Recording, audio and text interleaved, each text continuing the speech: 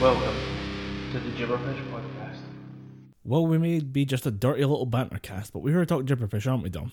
Dirty little banter cast. Yeah, I'm starting with this one because you and I have sent texts back and forth. It's been a while since we were last on mic together, and we've been finding more and more podcast articles. I don't know how, but I think I'm just getting more fed to me through. I use Google News, like the little trends thing. If you swipe left on your phone, you get this Google News feed that might interest you, and 9 times out of 10 it's Joe Rogan related for me. So we'll be talking about that just as part of the general kind of weird reaction to podcasting that we're seeing in traditional media. And I think they're doing the same thing they've done with YouTube for a while, where they want to kind of discredit it and shun off these creators and like smaller personalities off to the side because they're the OGs. Why aren't they making all the money on this new format that they don't understand? Well, what bugs me most about the sort of current state of podcasting is podcasting to me was always something that anybody could do. Like, I mean, it's still a thing that anybody could do, but the market is becoming incredibly saturated with sort of bigger names. Like you sent me a picture of fucking Conan O'Brien on the cover of Variety, saying like the new sound or something like that. I was like, okay, Conan O'Brien has a hit TV show. He's just been greedy going to the other thing. He's a massive celebrity influence. He's a very talented comedian. He was. I didn't know he was a writer on The Simpsons for the early seasons. And when you find that out, you say, "Oh, that's why he's so funny." Right, got it. He's a genuinely funny human being. His stuff on I think at the YouTube start of The as well Simpsons, works. it was Conan O'Brien, Tracy Ullman, and a comedian called Dana Gould, and those three basically just like the good however many seasons up to, because I think season 22 is when people just stopped fucking paying attention, and now into season 33 no one gives a shit, but the first solid 20 odd seasons were written by these three at separate times. That's why it was good, and those people are now doing other things because people realise, oh, they're talented writers, let's get them doing other shit. Remind me to talk about The Simpsons later because I've got stuff I want to recommend people to watch, but remind me about that later. But we'll continue with podcasting, where the idea that people want, or corporations don't understand the fact that corporate podcasting isn't working very well, and people forget podcasting started as a hobby. Yeah, that's where it belongs mostly. Like, that's where the soul of the community really is. Yeah, I'd agree, because I don't think. I mean, it's always been my thing. If I enjoy doing something, I don't really want to turn it into a career, which is why I've had very, very lengthy conversations with Argic. Yeah, because he's going that way. He's going to start making money off Twitch soon. Yeah, he's been making a little bit of scratch here and there from subscriptions yet, but he's going to be making money off of Twitch. He is going to try and make his main income. And all power to him, but I would hate to take something that I enjoy doing, like video games, or I mean, I fucking love doing the podcast. And as much as I'd like to make some money off this, I wouldn't like to make it my main source of income. This is our event. This is our hobby. This is how we get the evil shit out the side of the head. Go back and listen to our discussion on high school, your high school days being shit. Go back and listen to our discussion on me getting grounded for dumb shit. This is a vent for me. I'd hate for this to become a job. This is cheaper than therapy. Cheaper than therapy by a mile. Yes. And I'd hate to kind of take the fun aspect of it and just pile on responsibility and make it a career and what have you. It would cheapen it for me. But the article we read was, I think we both read this one from the New York Times, where they were talking about the fact that these clean corporate podcasts can't quite get a foot in the door, or some of them don't work, or people try and start these new ventures, these new shows on podcasting networks, and it doesn't go anywhere. And people don't understand why, and it's because you are people who just look at this and say, I think I can make a quick bit of cash out of this, not understanding the market is already pretty much full. If you're doing this to make money, bad fucking times. There's no new medium right now. There's nothing new that really requires a new influx of the same podcast again and again and again.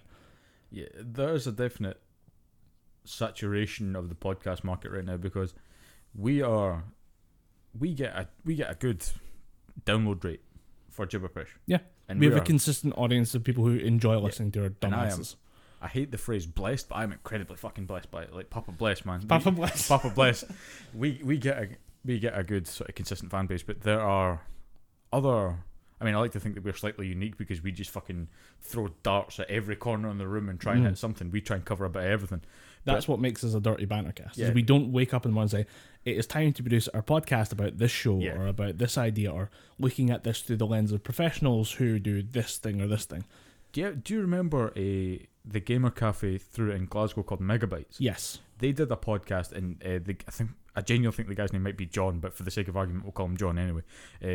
John showed me his podcasting schedule, what they go through, and I was like, me and Colin, we don't do any of that shit. What the fuck's a schedule? There's a research period which is called between the two episodes where we just watch whatever the fuck we want to talk about. Text back and forth to you, dude, I want to talk about this, or dude, the hero dropped in Smash Bros. Can you do this? Can you look into this so we can have an equal conversation? So it's not just me saying, do you know about this? And you going, no. But there's the lack of people who respect podcasting as a hobby is a weird issue that I'm seeing a lot come through in articles being written by reasonably well-sized newspapers with good circulation, who now have switched on to the digital market. Yeah, and who probably have some kind of podcast by themselves. Because I know the Guardian and the New York Times all have some kind of podcast. Oh, they all do. Every writer in that place has a podcast because they want to try and get their opinion out there, and they want to also use it to make money on the site. Yeah. Because I don't know how well writing pays, but if you could have a second income, why wouldn't you? Yeah, if you could supplement your income with something else, go for it. But I think... Well, the one we read was the funniest one because they actually comment on the fact that the person they're talking about is a freelance journalist and is somebody who doesn't have a steady income but thought, I'll try podcasting and make a bit of money. This podcaster or this person made a side show podcast where they would sit with their friend in like a back room of a library and record audio on an iPhone. Just to try and make the audio, to try and give it some production value, I guess. I have no idea why. What the fuck? Well, Dom's technical interlude there allows me the perfect setup for this dumb bit. Because I'm going to record the audio right now for this segment on my phone. Okay. And we're going to see how it sounds, just talking into the microphones as we are now, and then also having a conversation over the phone, through the actual phone. So let's have a look at that, shall we? So can you imagine if the entire Gibberpish podcast was made like this? Yeah, can you imagine if we kept it real, not using these fancy microphones we just recorded? You're probably still picking me up on that one as well. We are, but I can mute that and mute this. I mean, can you imagine what it would be like if we had to record solely through Colin's... What kind of phone are you rocking? Honor 10. Yeah, the Honor. We'd be trying to shout. We'd have to... Yeah, but we'd be keeping it real, Colin. We'd be keeping it down to earth with the kids. We'd be keeping it down with the youths. We'd be doing relatable podcasting as opposed to, using reasonably, not expensive mics that we're going to switch back to now. But this is, we put effort into the setup for this, and we... Yeah. I say effort. I bought microphones. That's all I did. I didn't record on an iPhone, but you can see the difference. And people don't understand that won't work. Because in a hobby, you want to get better. That is the bargain basement level of investment. That is what we're rocking here. This is PC World. This is the equivalent of going and buying a brand new laptop at PC World. Yes.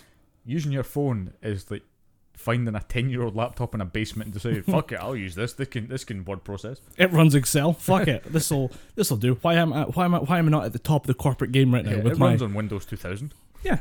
It's a great analogy actually of using the wrong tech for the job, even just as a hobbyist, as an enthusiast. But if you were trying to make money out of this, which these people were clearly trying to do, also by the way, there were two women running a help podcast, even though neither of them were certified in any way to give advice on anything. They weren't therapists, they weren't experienced people in the workplace, they weren't managers, they weren't anything. They were just freelance journalists who wanted to get emails in asking for help, kind of what's the one that we have here? Ask Susie or something like that. Oh, the Agony Aunt. Agony Aunt stuff, yeah. Columns and shit. What a fucking... They wanted to do that type of podcast. Mystic Meg, Septic Peg, all that shit. Mystic Meg is a whole different deal. It's I think my husband might be cheating on me. Well, I looked at the stars and therefore we can conclude that he's actually fucking your dog. So, frankly, shoot them both. The stars have showed me that... What's your husband's name? Frank? Yeah, he's banging your neighbour 5 doors down. But your neighbour's a man.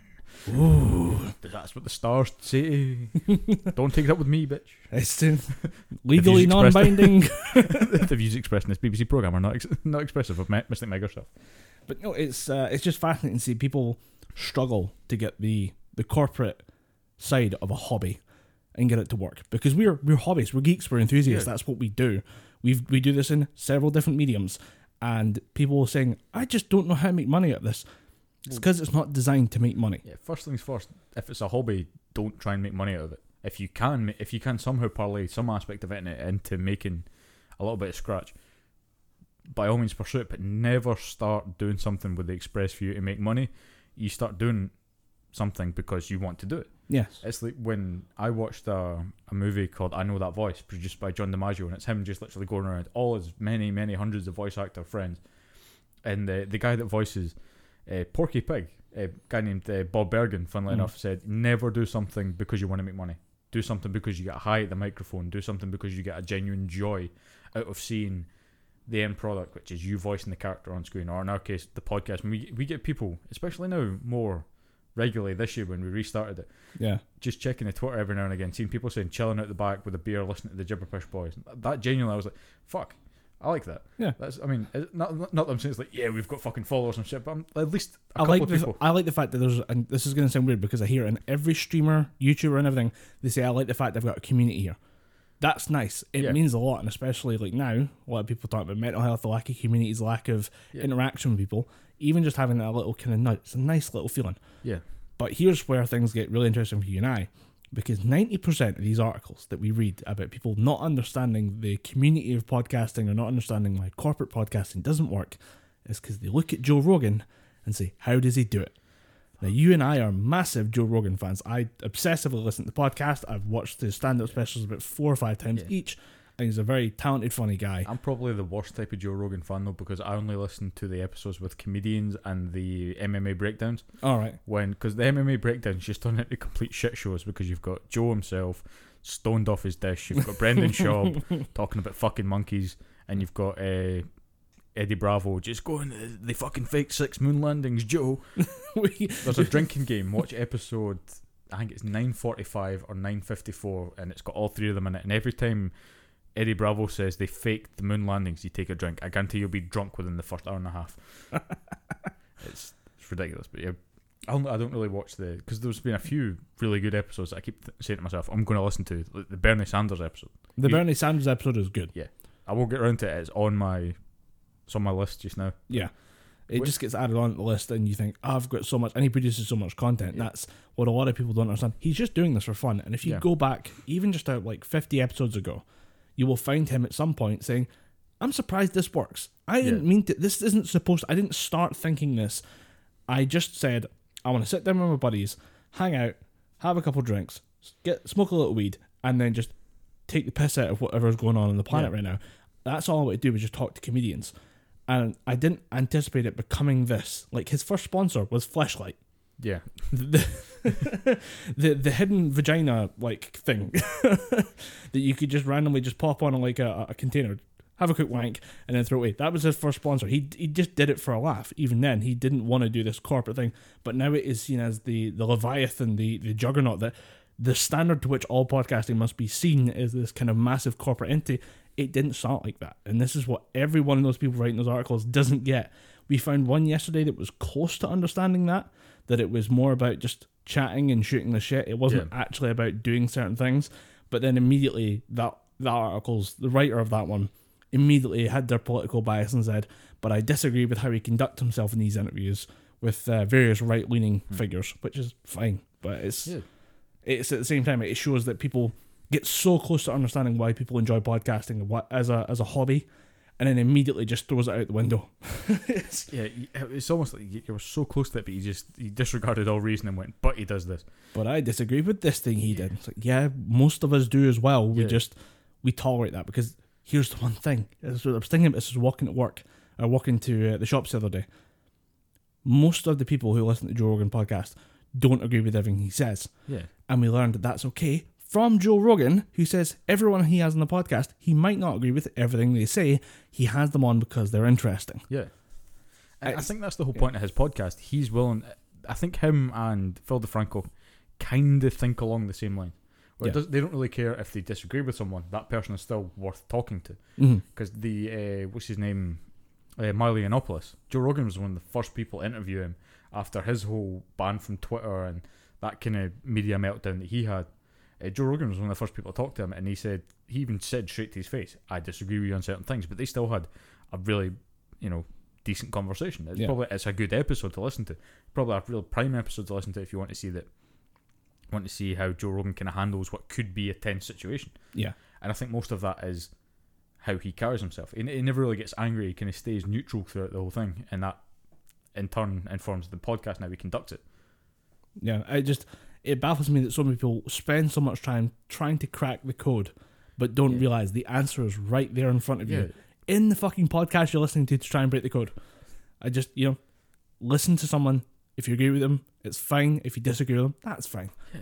And we tolerate that, listen to that, and we get on with the rest of our lives because it doesn't really fucking matter. Yeah, trying to crack the code in a podcast isn't gonna really do much to help the universe. Is it like, I figured out why Joe Rogan's podcast is so good? That's cool. There are still other shit to worry about. Yeah, there's that old cancer bastard. We're still trying to kick his ass. we're this close to cracking the cancer thing, but good for you for like working on the Joe Rogan issue. Yeah, well done. You figured out that he just does it for fun. Yeah, he's just kind of entertaining and maybe not quite politically correct. Who thought that the comedian would be entertaining? What a mysterious development. Hold on, you're saying that he's a comedian and a fight commentator, so he knows how to talk? Why, Colin Graham, sir? my boy, you may have just cracked the code. By Jove. By Jabuggery. Bugger the chimp, we figured it out. Speaking of, actually, just to give it the quick shout out, it really deserves. Flashgit's animation they've been on point they've been doing their own thing, and it's been interesting to watch them do. Like, they did a quick turnaround thing where they did a 30-second episode about Apex Legends destroying Fortnite. Turns out that kind of didn't happen, but at the same time, the video for it is very fucking funny, and they did 30-second animation and explained to their audience how they did that in a week. Now, if you know anything about animation, that is a hell of an achievement for two guys sitting in a basement drawing as fast as they possibly can. So they did an episode about Joe Rogan actually interviewing a chimp. The Joe Rogan impersonation is actually really bad. Yeah. There was the earlier one, you talked about the Conor McGregor video. Yeah. The impression there was much better. I don't know who changed something or who did what. I genuinely think it's the same person, but if you've ever watched UFC, Joe Rogan puts on a commentator's voice. Yeah. He definitely changes it. I think it might be the same guy. He just changes the... I'll take a look and see if there's any behind the scenes that can confirm or deny that. But the interview of a chimp is just like, let's just run through the recurring 10 Joe Rogan phrases. the dimethyltryptamine, going in a float tank, stuff about chimps, Brendan Shaw being a creepy fucking weirdo, hiding in the background. Jamie, load this video for me. Jamie, pull that up. Because when he's got the chimp in a headlock, it's just like, you ever seen this? Hey Jamie, pull that video up for me. He's got this fucking chimp that's freaking out in a headlock. It's so good. As Joe Rogan fans, it is so fucking on point. It's unreal. But the Flashgit's guys have been doing really well. Like they've been killing. They did an Xbox like for E3. Like they did the fact that Microsoft is constantly surprised by the fact they do nothing releasing games and yet keep getting fucking pasted by Sony. But they just rely on Phil Spencer to kind of make it up on the day on E3. Yeah. And his response is, ladies and gentlemen, Keanu Reeves. And it's him puppeting Keanu Reeves. Hey guys, I like games. Hey guys, Cyberpunk. Let's go, Samurai. And it's so accurate. Again, like they have a very good insight into what makes shit happen. Yeah. But yeah, we talked about that because they released an episode, or they released a vlog, more like to camera type thing rather than animation, saying that their series with Rooster Teeth has been cancelled. Yeah. Which baffles the fuck out of me. Like, I don't know why you would do that. And I think Rooster Teeth nowadays are getting a bit too quick on the let's cut ties button. Because what started off with the Vic Mignogna thing, obviously that I completely understand that. And I don't know if you have concerns about stuff, and with Rooster Teeth's focus on community, I can understand why they would cut the cord on that one pretty fast, even if it turns out right now that might not have been the best idea. Yeah, that's going to definitely bite you in the ass. I'm not sure if we want to talk about that, because at this point it kind of feels like beating a dead horse. But it keeps developing in different ways, and I had no idea how to follow the Vic Mignogna lawsuit right now. It's ridiculous. It's my points that I keep an eye out though for Nick Rekieta doing a summary. He wants the case is kind of slowed down. It's gone quiet for 5 minutes. That's the level of what the fuck in this case is that they stopped for lunch. It's quiet. We stopped for exactly. They stopped for 5 minutes. And it will start up all over again. But Nick Rekieta of Rekieta Law is going to try and do a summary of all the information he has to try and break it down into he said he's going to try for 20 minutes. Yeah. I don't think he's going to make that cut. My points mainly are about the process in of itself and how because I don't think it's a proper court case. I don't think they're in court. I think they're more in litigation just now. They're in discovery right now, but there's been TCPAs which stay discovery. All right. So right now it's in evidence gathering, but they're kind of hampered by the court's rules. They're sending motions back and forward. They're not actually in court in front of the judge unless there's motions to be heard. Yeah. Other than that, it is just right now figuring out all the information and gathering it all together. Because for me, I think that the legal professionals that are doing the questioning aren't asking the right questions, and the other witnesses to it that outside of Vic Mignogna are doing their best to try and dissuade the questioning. I mean, do you want to just fucking talk about it? Because I think we're probably going to have to. We can talk about it later. We can put a pin in this. Yeah, we can put it later. Yeah. I just go back to... Yeah, we'll come back to it. But Rooster Teeth, general weird things that they're doing right now, where, I mean, right now there's they started the Let's Play family where they gather together as many gamers, many gaming groups as they possibly could. Screw Attack left. Screw Attack left? I'm sorry, Screw Attack is still part of it, but they splintered into Screw Attack and Game Attack. Game Attack left.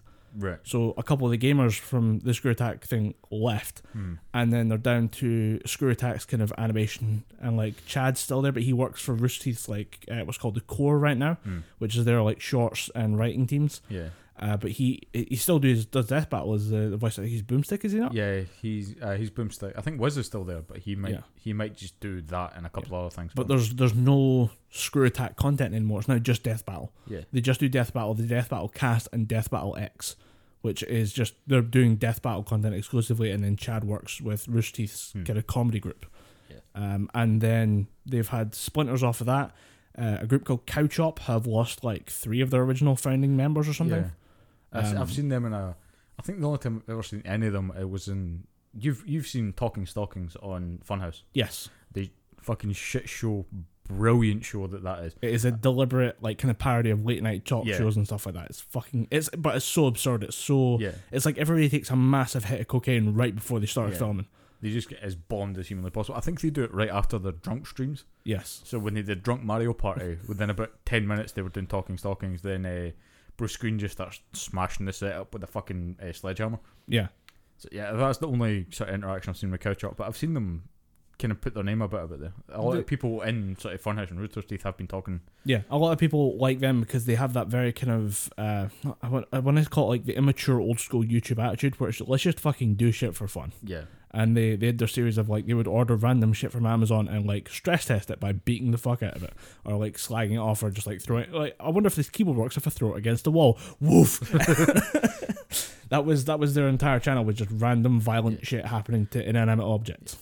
But they've basically like been crippled by this. They've got new members in. They're trying to work things out, but it seems like it's a bad time over there for those guys, and I feel bad for them because it was just like 4 guys hanging out making videos, and they didn't expect it to become that big. And again, there's that theme of like you just do shit for fun and it works out. I kind of see them, unfortunately, as it may be, I kind of see them going the way of Sugar Pine 7. We didn't even talk about Sugar Pine 7, Leo. I think that was where I was going to. Because I started off with Vic Mignogna, which wasn't the right thing, but they cut ties with Sugar Pine 7 because those guys just weren't really cutting the mustard. They were making shows, but it wasn't as good as the previous stuff. So and they don't make as much content as I think Rooster Teeth would like them to. Yeah. But that's speculation by me. Yeah, but Rooster Teeth, as I found it recently, they're all about let's just get shit out. Yeah, they don't really respect the process in a sense because Rooster Teeth's have. Like, I think they're streamlining. Yeah, and I think it's to do with. I mean, we're talking about this because Flashgates had an animated series planned with Rooster Teeth, and they canned it.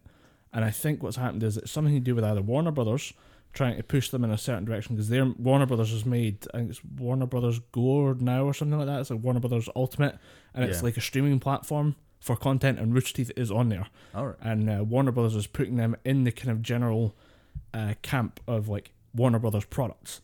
So they're putting them up at like Comic-Con and stuff. They're giving them appearances and panels and stuff in those venues. So I know Warner Brothers now they now have a lot of they have a lot of say in Rooster Teeth products now because DC are writing a 12-part Ruby miniseries that exists outside the mainline DC continuity. So it's basically DC, what used to be DC Dark, which is just other side stories that have no impact. Is that the comic books? Yeah.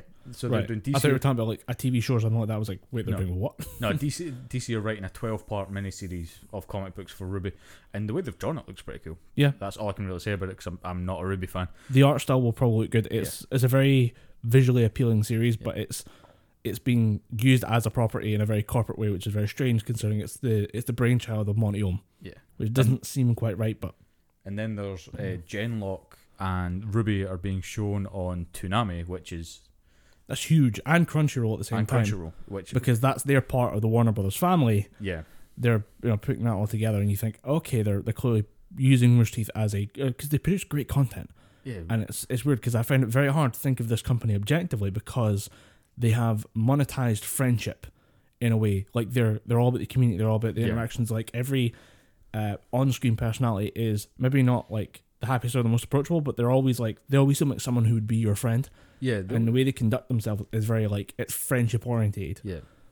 So it's very hard to look at a company like Rooster Teeth and say, I don't like this or this, because I always try to think, well, somebody must be doing it, because, you know, the way you would try and make excuses for a friend if they did something weird like give this. the benefit of the doubt. And I think that's what a lot of people are doing for Rooster Teeth right now. But what was the major flag for me was when they cut Sugar Pine 7. I kind of thought, well, surely they would maybe try and incorporate them into something else, but just saying, no, we're not continuing this anymore.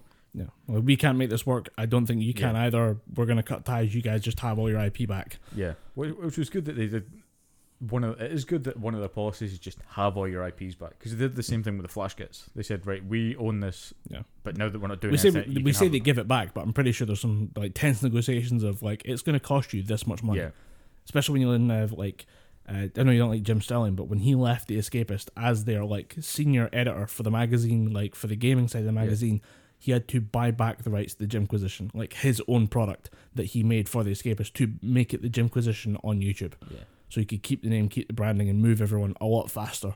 So nobody would have to refine Jim Sterling and then relearn like whatever he's making now, which would have replaced the Jimquisition. Like he had to buy back the rights. Yeah.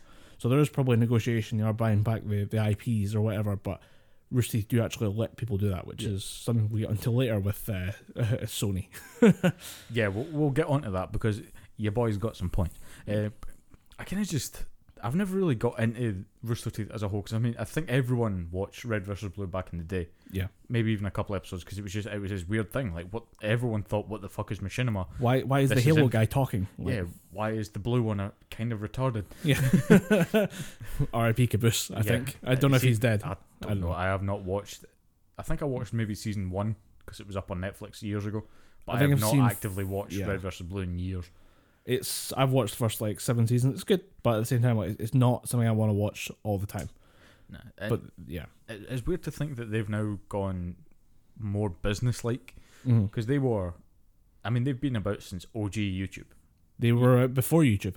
Before YouTube, so I think they were still when this YouTube platform was exploding. Rooster Teeth was one of the first few channels that you could find. Back when it was just... They were extremely hesitant to put it up there. Yeah. And it starts... The legacy, the mythos of Rooster Teeth is it's 5 friends starting in a spare bedroom in Bernie's house in Texas. And it becomes, again, another cultural monolith for geek communities. And it's now time to kind of realise that although they may seem like your friends, like they are going corporate. Yeah. And Warner Brothers is not helping that, because I think Warner Brothers right now with the whole... DC versus Marvel thing is getting kind of desperate, and they're getting kind of scratchy. Yeah, I mean, we can get into that because I have some points vis-a-vis the new Batman. Not bad points. I'm officially now okay with Robert Pattinson being Batman. Yeah. Because unless it was the same thing that happened with Ben Affleck. Someone showed me a picture of Bruce Wayne looking exactly like Ben Affleck, and I thought, because I've always been a fan of Ben Affleck despite fucking Daredevil. Yeah. But because he's always popped up in Kevin Smith movies, and Kevin Smith movies have always been like some of my favourite movies. So when he was announced as Batman, I was wanting to give him the benefit of the doubt. Then someone showed me, I was like, oh, he actually does kind of look the spitting image of Bruce Wayne. I'm wanting to give him a shout. And he was actually one of the better parts of Batman vs Superman. But Robert Pattinson, he'll do a good job. There's no way that he's going to fuck it up. One of the initial reactions to his announcement as Batman was everyone who's complaining about him only remembers him from Twilight. Yeah. They don't know the last 10 years of his life have been dedicated to making these like really weird indie art house film projects that have really pushed him as an actor. Yeah. So, but the point I was going to be making, because I always get fucking sidetracked and talking about Batman, but DC need to stop this competition with Marvel, because it is killing their franchises. Yeah. Because to this day, Flash is on the verge of being swept aside because the contract. Ezra Miller's contract is about to end, and it's looking like he won't renew it. The guy that plays Cyborg, can't remember his name, but his contract is ended, and he has no wish to renew it, because they've just fucked up that character so much. And he's been in, 2 movies? Yeah. Batman v Superman and Justice League? He was in Batman vs Superman in a deleted scene, if I remember right. Oh. And he was in Justice League as just a background character. Weird looking Power Rangers villain. It didn't look right. It didn't look like Cyborg to me. And Cyborg has never been this depressed. Yeah. Cyborg's always just been like, I'm a football player, and oh shit, why am I a robot now? I'll still make jokes. Yeah. And I think the main issue I saw with Cyborg was they went the Transformers route, where instead of like just having him covered in like armored plates to make him look a bit like Iron Man, they just go, let's show every little gear and have it spin, because technically it's going to look amazing and we'll win so many awards. No, it looks like ass. Yeah, you fucked up and it looks like ass. It's bad to say when the DC streaming service version of Cyborg looks better than the live action Cyborg. The Doom Patrol Cyborg, despite the fact that it is clearly a headpiece attached to his head and some metal sleeves and a metal body warmer with kind of metal pieces attached to the legs, looks better than the live action version, because they do what I thought they would do is they would kind of blend it in with a bit of CG, and they've done that and it looks pretty fucking good. Yeah. Then you go the live action movie version, just thinking, how have you fucked up this badly? Yeah. Because the Doom Patrol was actually a really fucking good show, because it was another show no one had seen before. Let's just make it as fucking weird as we can, and it works. And what helps it along is the villain, Alan Tudyk playing Mr. Nowhere, I think his name is. All right. It's just he's having a ton of fun on screen. He's fucking with everybody. He's talking to the camera. He's breaking that fourth wall. It's fucking great. But I think DC would succeed more if they do more shit like that. Yeah. Just do what they want to do, play to their IP strengths, as opposed to let's try and beat Marvel, because beating Marvel would be like trying to drain the ocean with one of those little gift teaspoons that you buy in a gift shop at a fucking museum or something. Like the tiniest little teaspoon you can imagine. You're just trying to drain Loch Ness. You don't have the weapons for this fight. Yeah. And if you did, you fucking ruined them. You've fired all the ammunition at the ceiling. Yeah. Well, then, yeehaw, we got this, boys. Yeah. You don't got this. Had probably one of the best live action Supermans you could have fucking found in Henry Cavill, and you just went, oh, sorry mate, you're fired. And he's like, fine, I'll go be Geralt. That series looks pretty fucking good. Yeah, I was wondering, because I think we talked about this before when we just seen like the poster, and the reaction was, okay, good attempt, but I don't think you got this. And now we've seen like a couple trailers, haven't we? Yeah. And they got it. It's to do with the lighting, it's to do with actually making the world look real and lived in, and then that sells it more than a still image. Yeah, I think now that we've seen the face and there's cuts and he's got the eyes right and they cut the wig down a bit, it looks pretty good. It's the voice that I'm needing to hear. Yeah. Because he has a very distinctive, growly American accent that I think Henry Cavill can't really pull off. I wouldn't be surprised if they just said, fuck it, talk in English. Yeah. No one's going to give that much of a shit. No one's going to care. You're still going to be Geralt of Rivia, but we're going to do our interpretation because we found a good actor who can't do an American accent. Just play look, this is a Netflix adaptation. Yeah. Like, you play that card with anime all the time, fucking go for it with Henry Cavill. I mean, he can do an American accent, but I just don't think he can do Geralt's American accent. And for a show, not a movie. Yeah. So I think, it's going to be a good film, but a good show, but you just need to wait and see, because I think the accent will be what sells it for me. If they do English, sure, but if it's a horrible American accent, it's going to make me just tune it out completely. But just DC, stick to your strengths, please.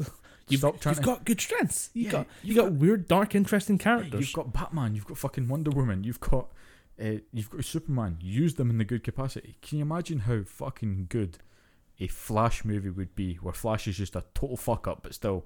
Or Barry Allen's a total fuck up. He can't really balance his job, but when he's the Flash, he's just, going out there solving crime. The Flash is what he truly inspires to be. Then you've got, if you just make a dark Batman movie and just think, well, this works. Not have Batman get punched by Superman going, yes, I bleed. Ow, I'm in pain. Oh, even. It's fucking cheesy. It's bad. And get Joss Whedon the fuck away from my Justice League characters. I'm not having that shit again. And if make the bad man go away. Yeah. If one more fucker says release the Snyder Cut on Instagram, I'm going to fucking murder them. I mean, I've seen it on Twitter as well. The Snyder Cut of the Justice League movie is not going to do you any good. Here's the thing. I don't think it exists. People say Jason Momoa it does. Oh, right, okay. Jason Momoa has seen it.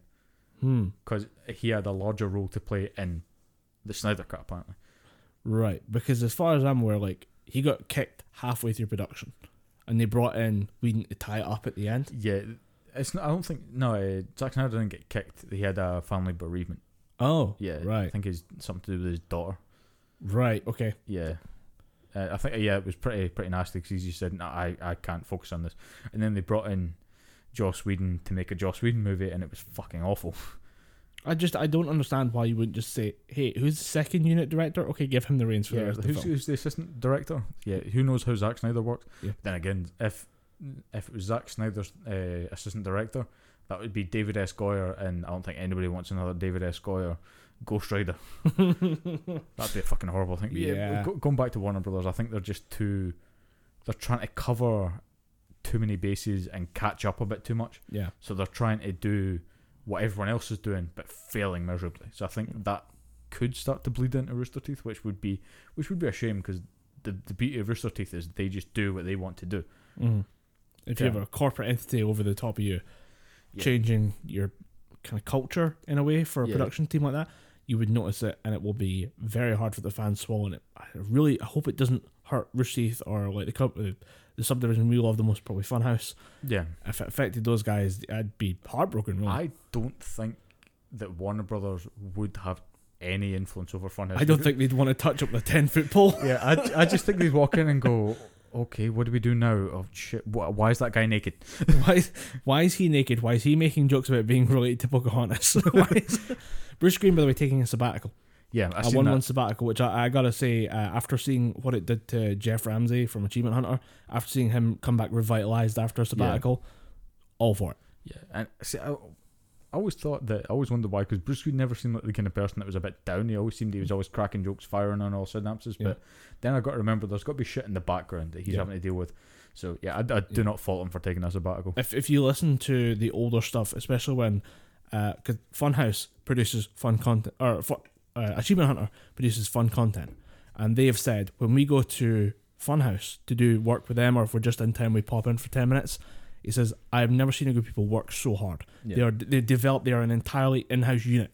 Those 10-20 people that make up Funhouse are doing everything that Rooster Teeth does. They're doing all the videos, like the actual shooting the videos, edits. They do a lot more work on edits, so there'll be like extra stuff. So it's graphic design. They do a lot of the like the marketing, the kind of research and stuff like that. That Rooster Teeth just kind of go, oh, we have like another room for that. Like we make the content. The other room does the other stuff, and that's what I think makes Funhouse a lot more interesting for me. Is I can watch people go through the whole process themselves. Yeah, and I think it was the latest episode of Dude Soup that one of their main sort of tactics for making content is they film months in advance. So they'll film about 2 hours of Grand Theft Auto footage, and then they'll cut that up into about 6 episodes. Yeah, and they'll just have that in the back burner, have that in the queue to just release. I think they're up till October in terms of Grand Theft Auto 5 content. Fucking sweet. Because they just load it in. They just load it in at once. I think it was Alana Pierce that was saying that. Her and I think it's her, Lawrence, Bruce, and Adam just sit and record for 2.5 hours. And especially because they do a lot of community content, yeah, it's very hard to say, look guys, every Friday for an hour we're going to play. Like, it's not worth it to just play for an hour. Yeah, get that whole session and the whole afternoon playing with the community, and then cut it up in different pieces. And I think because it works, I don't think anyone's really had a complaint with the content that Rooster Teeth spit out. I think that Rooster Teeth Funhouse. I don't think Rooster Teeth are stepping and going, no, you need to streamline this, or Warner Brothers.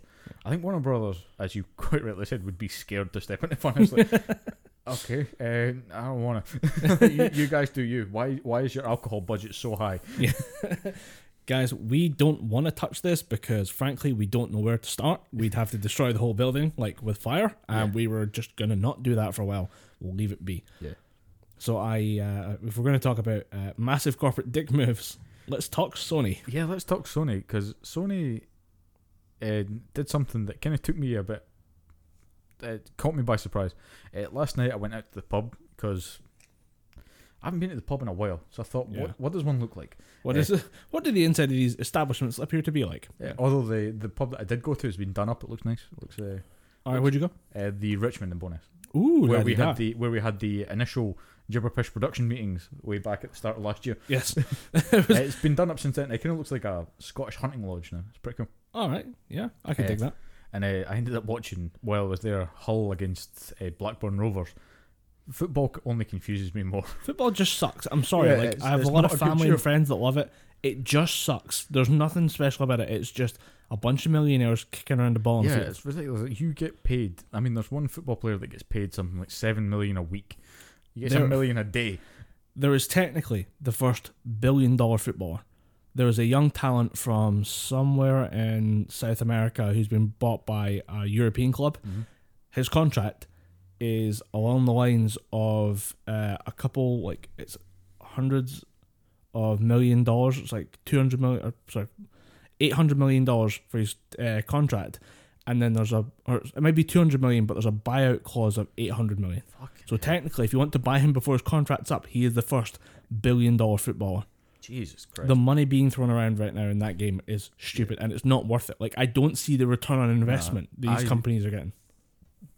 If I was a football manager and I said, yeah, sure, let's buy this billion dollar player or £1 billion player, I'd just look at it and go, I wasted £1 billion. Yeah. There's no need for this. Then, because I don't think there's transfer fees in rugby. All you need to do is pay that player's salary when they get transferred over. Because the main thing with the Scottish Rugby Union right now is that you have to they're trying to keep players in Scotland. So if there's a player that's underperforming at the Glasgow Warriors, which is my team, best team in Scotland, fuck you Edinburgh. If there's a player that's underperforming in Glasgow, they'll say, right, we're going to keep you in Scotland, we're going to send you up to Edinburgh. Right. Which is always a bad move, because Edinburgh, they have played with the same 23 players for the past 2 seasons. They very, very rarely change players around, and it's killing players, because you've got really good players coming from Glasgow, and you've got players coming in from all over the fucking shop that are just decorating the sideline. And I suppose what kind of helps with that is the Super Six, and the Super Six was taking club level teams, high level club level teams in Scotland, and trying to make them professionals. So you've got teams like Stirling County, which is one of the best teams in the country, Ayr Rugby, and 4 other rugby teams, and they're getting put onto professional level. Players are getting paid something like 20,000. It's not bad money. It's pretty good, but I think that's per year. But it's still better. You're getting paid 20,000 to go and hit people on a field. I'd fucking do that. But anyway, at the pub, came back, checked my phone on Instagram, and there was a picture of Tom Holland in the Spider-Man suit, and just cancelled across his face. And I said, "What the fuck is this?" Clicked open on the article, and it says Sony and Disney failed to find an amicable deal. Sony will be taking the property back. There will be 2 more Tom Holland starring John Watts directed Spider-Man movies that will have nothing to do with the MCU. Yeah, this is which is a shit thing to do. It's baffling. I was saying again, like, you text me after that, and that was our production meeting for the day. Yeah. And said, "I can't believe it. Spider-Man's at the MCU. Who the fuck signed off on this?" And we're immediately like, who, why, what? Who, why, what, and where? The answer, as always, is money. It's that dollar, yo. And those cunts at Disney, that the fucking mouse wanted 50%. Those arrogant motherfucker. Where Sony were just like, no, we're going to keep our 95% of all Spider-Man related profits, and you can keep your measly 5%.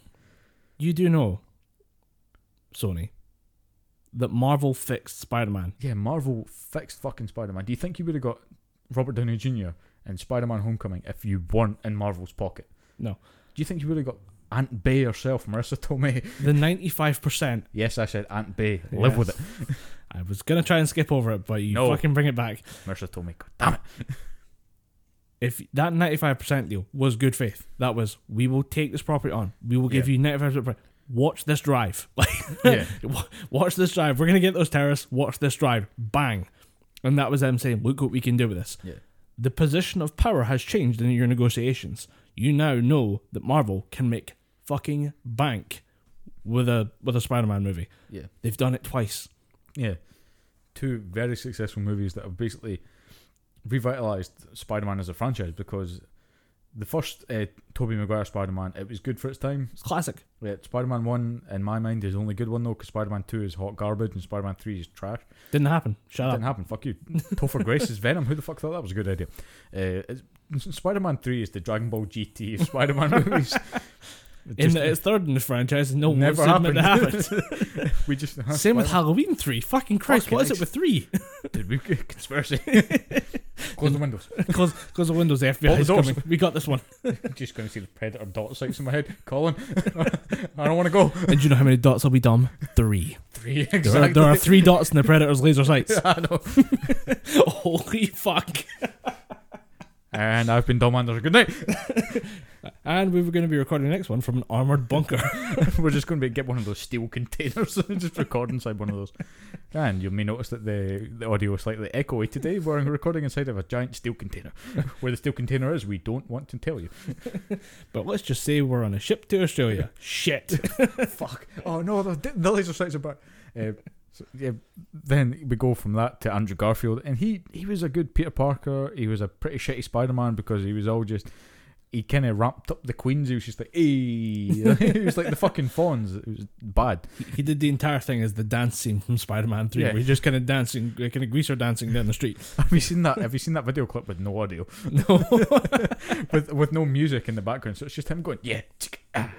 Yeah. It's just him dancing on the street, and in the bit when he's doing the sort of over the hands, like cha-cha thing, there's just women going past him going, what a freak. What's this guy doing? It's pretty funny. Have you heard the defense of that scene?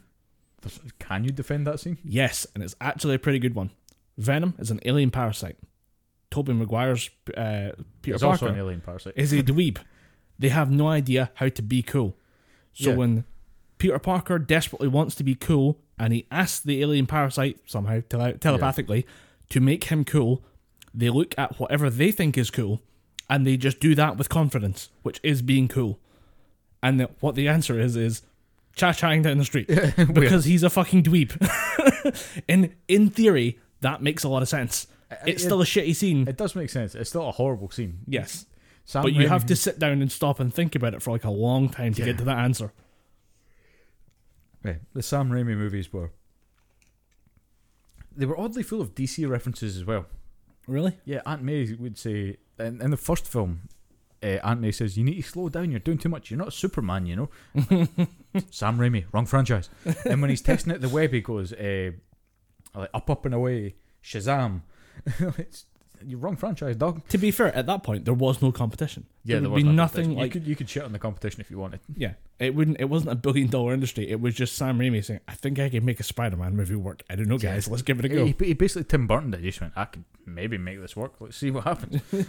Worth a shot, right, guys? What's the worst that could happen? Several $1 billion later. But then you get from the horrible second half of the Amazing Spider-Man franchise, you get the really good fucking revitalized Marvel Studios led with people who know how to write Spider-Man franchise, and that wouldn't have happened without Marvel. And I think that's what Sony are forgetting. It's just, you go and do your own thing. You can't have any references to the MCU. You can't have any references to other Marvel characters. I guarantee you J.K. Simmons is probably tied in with a Marvel contract somehow. Yeah. You can't reference Mysterio. Although I'm pretty sure, actually no, I think they probably could. I think he might be part of like Spider-Man's canon. Like, yeah, I was just about to say that. I think that when Sony bought Spider-Man, they probably got all the villains and stuff as well, which would make a lot of sense. But Happy, he can't reference Happy Hogan because he was from the MCU.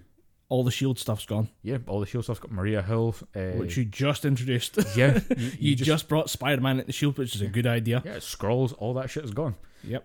I think they did this reactively, not realizing what they lose from breaking away from Marvel.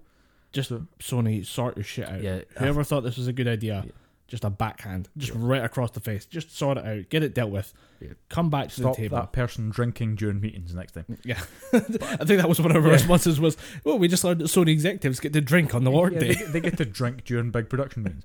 But I think the amount of stuff that they're going to have to replace if they do this is going to be a hell of a struggle. And I never usually promote hashtags because I don't think they do anything, but I genuinely think if you have a spare time, just go on and retweet hashtag Save Spider-Man. Just show Sony that they're fucking idiots. And most of the responses that I've seen on Twitter, Instagram, and some of the stuff that I've seen on Facebook, because like we've discussed, I've been pulling away from Facebook for a while, have been, I will never buy another PlayStation again if you don't renew if you don't join with Marvel. Sort your differences out and just make another fucking Marvel Studios Spider-Man movie. Yeah. And here's the thing. For the last couple years, the entire internet has been saying, when will Spider-Man join the MCU? And that has been a massive online push from fans of both the movies, the comic books, and people who just want to see explored potential in both universes for Spider-Man and the MCU. Because it always felt like something was kind of missing, and that something was Spider-Man, and then Spider-Man now gets to play in the big box with all the toys. Yeah, and you're now going to take away all of those toys. Yeah, it's like on your birthday when it says, right, and we're going to put these away. because I think you hit the nail expertly on the head. It was a point I was going to make there. Something was always missing from the early Marvel movies, because like, where's the wisecracking kid from Queens? Yeah, like, because Spider-Man is a huge driving force in the Avengers comics and in his own sort of Marvel universe in the comic books. Having that missing from the movies just felt a bit hollow, like you said, and that was always what drew me back from certain aspects of the MCU. Was just thinking, how cool would that have been if at some point they're on a mission and Cap and Wolverine fight, or Black Widow and Spider-Man are doing their own sort of covert mission or something like that. How cool would it be if these other aspects are in the movie? And now we have that. Wolverine is coming to the MCU, and it's looking like it's going to be the kid from Kingsman, Taron Egerton. He's the front runner, along with one of the main characters from Sons of Anarchy, to try and get the role for. Yeah, so these guys are the main sort of front runners for it, and you've got all these other different aspects, and because it's been heavily hinted that now that they own the X-Men, they're going to introduce the X-Men in Avengers 6 with Avengers versus X-Men, right? And that's how you're going to tie the X-Men in. I'm just thinking, I've read the Avengers versus X-Men book. That's fucking phenomenal. You introduce Phoenix and the Phoenix 5. The Phoenix 5 is Colossus, Emma Frost, Cyclops, Magic, and Namor, the Submariner, and it's just fucking amazing. Colossus in one panel walks in the middle of a war scene and just points at people and goes, "Put that down." and they fucking do it. Because are you going to start a ship with Colossus? No. Who now has the Phoenix Force? Put it fucking down. Put it down. Yeah. I see, if I click, Thanos ain't got shit on me. I'll click my fingers, I blow up the world. So you've got all these other plot pieces come together. Now you're just taking a huge plot piece out. Yeah, in Spider-Man, and because it's not just Spider-Man you're taking out with it. You're taking Spider-Man, you're taking Miles Morales, you're taking any tie-ins with Venom, you're taking MJ. There's so many other pieces that get knocked off the board because you take that one piece away. The Venom and Carnage stuff is insane. The fact that you're not getting to include those guys is nuts. Yeah, but for me, when I look at this, I just think of like the wasted potential. The toys are all gone. Like, that would be fine before, and that's how we've ended up here. Is that no one saw this coming?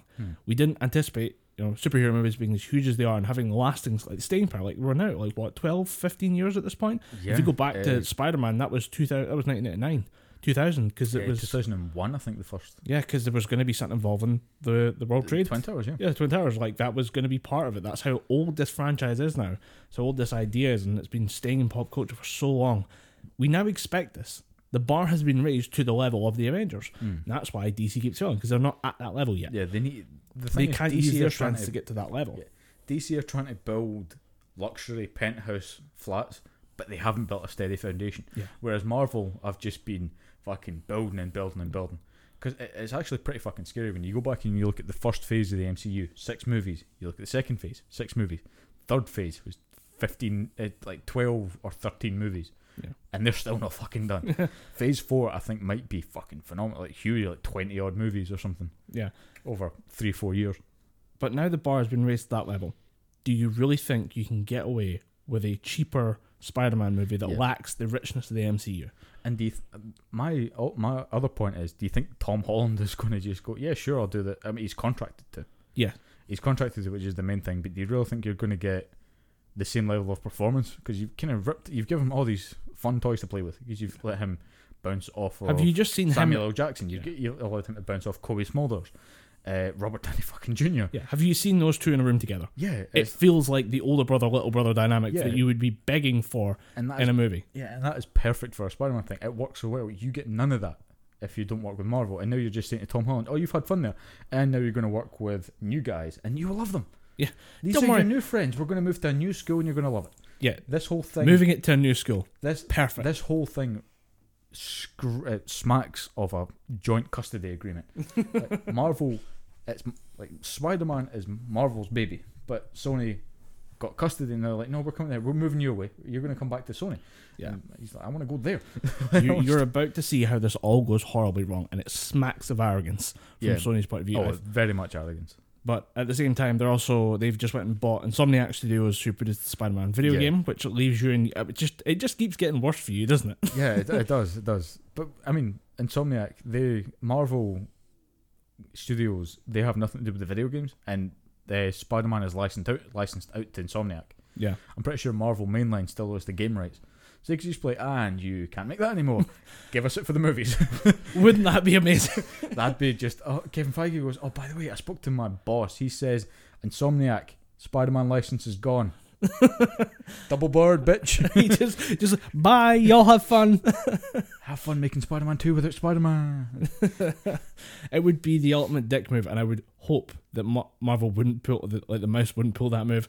But at the same time, the mouse is going to pull that Chad move. The mouse is making some Chad moves right now because the mouse does not like being fucked with. I guarantee someone at Disney is just saying, can we just fucking buy Sony? Can we make this all go away and fucking buy Sony? I reckon that is a strategic discussion to have right now. I say, look, we could just buy those guys, right? Like, yeah. I mean, how much is Sony going to cost? Yeah, I mean, we do the same thing we did with Fox. We don't buy all of it. We just buy the movie parts and give them all the bird. Just take it. We the mouse, motherfucker. The mouse gives you the bird. That's the episode title now. The mouse gives you the bird. The mouse flips you the bird. Yeah. You just imagine the debt collectors are walking in. They've got the body. They've got the stab-proof vest on, but they've just got Mickey Mouse ears. They're just coming in and taking boxes away. Just love the mouse, bitch. Shoot a boy in the knee. You had your choice. You had one chance. All you had to do was not make this mistake. No, they don't even say that. They just go, you chose poorly. They just walk it with Tom Holland in a bag or something. We got him now, fuckers. This is how we problem solve with vast amounts of cash. But actually, it brings me to an interesting thing about like the Insomniac thing, where they're being bought by Sony, so they can produce first party titles. And it's not just Spider-Man. They've got Ratchet and Clank. Yeah, I think they might have the Tony Hawk series as well. I'm not so sure about that one. I think that's been parceled around to different people. Just because they tried to make the tie-in for the actual board. They had a board game at one point, like where it was actually just like a Tony Hawk board.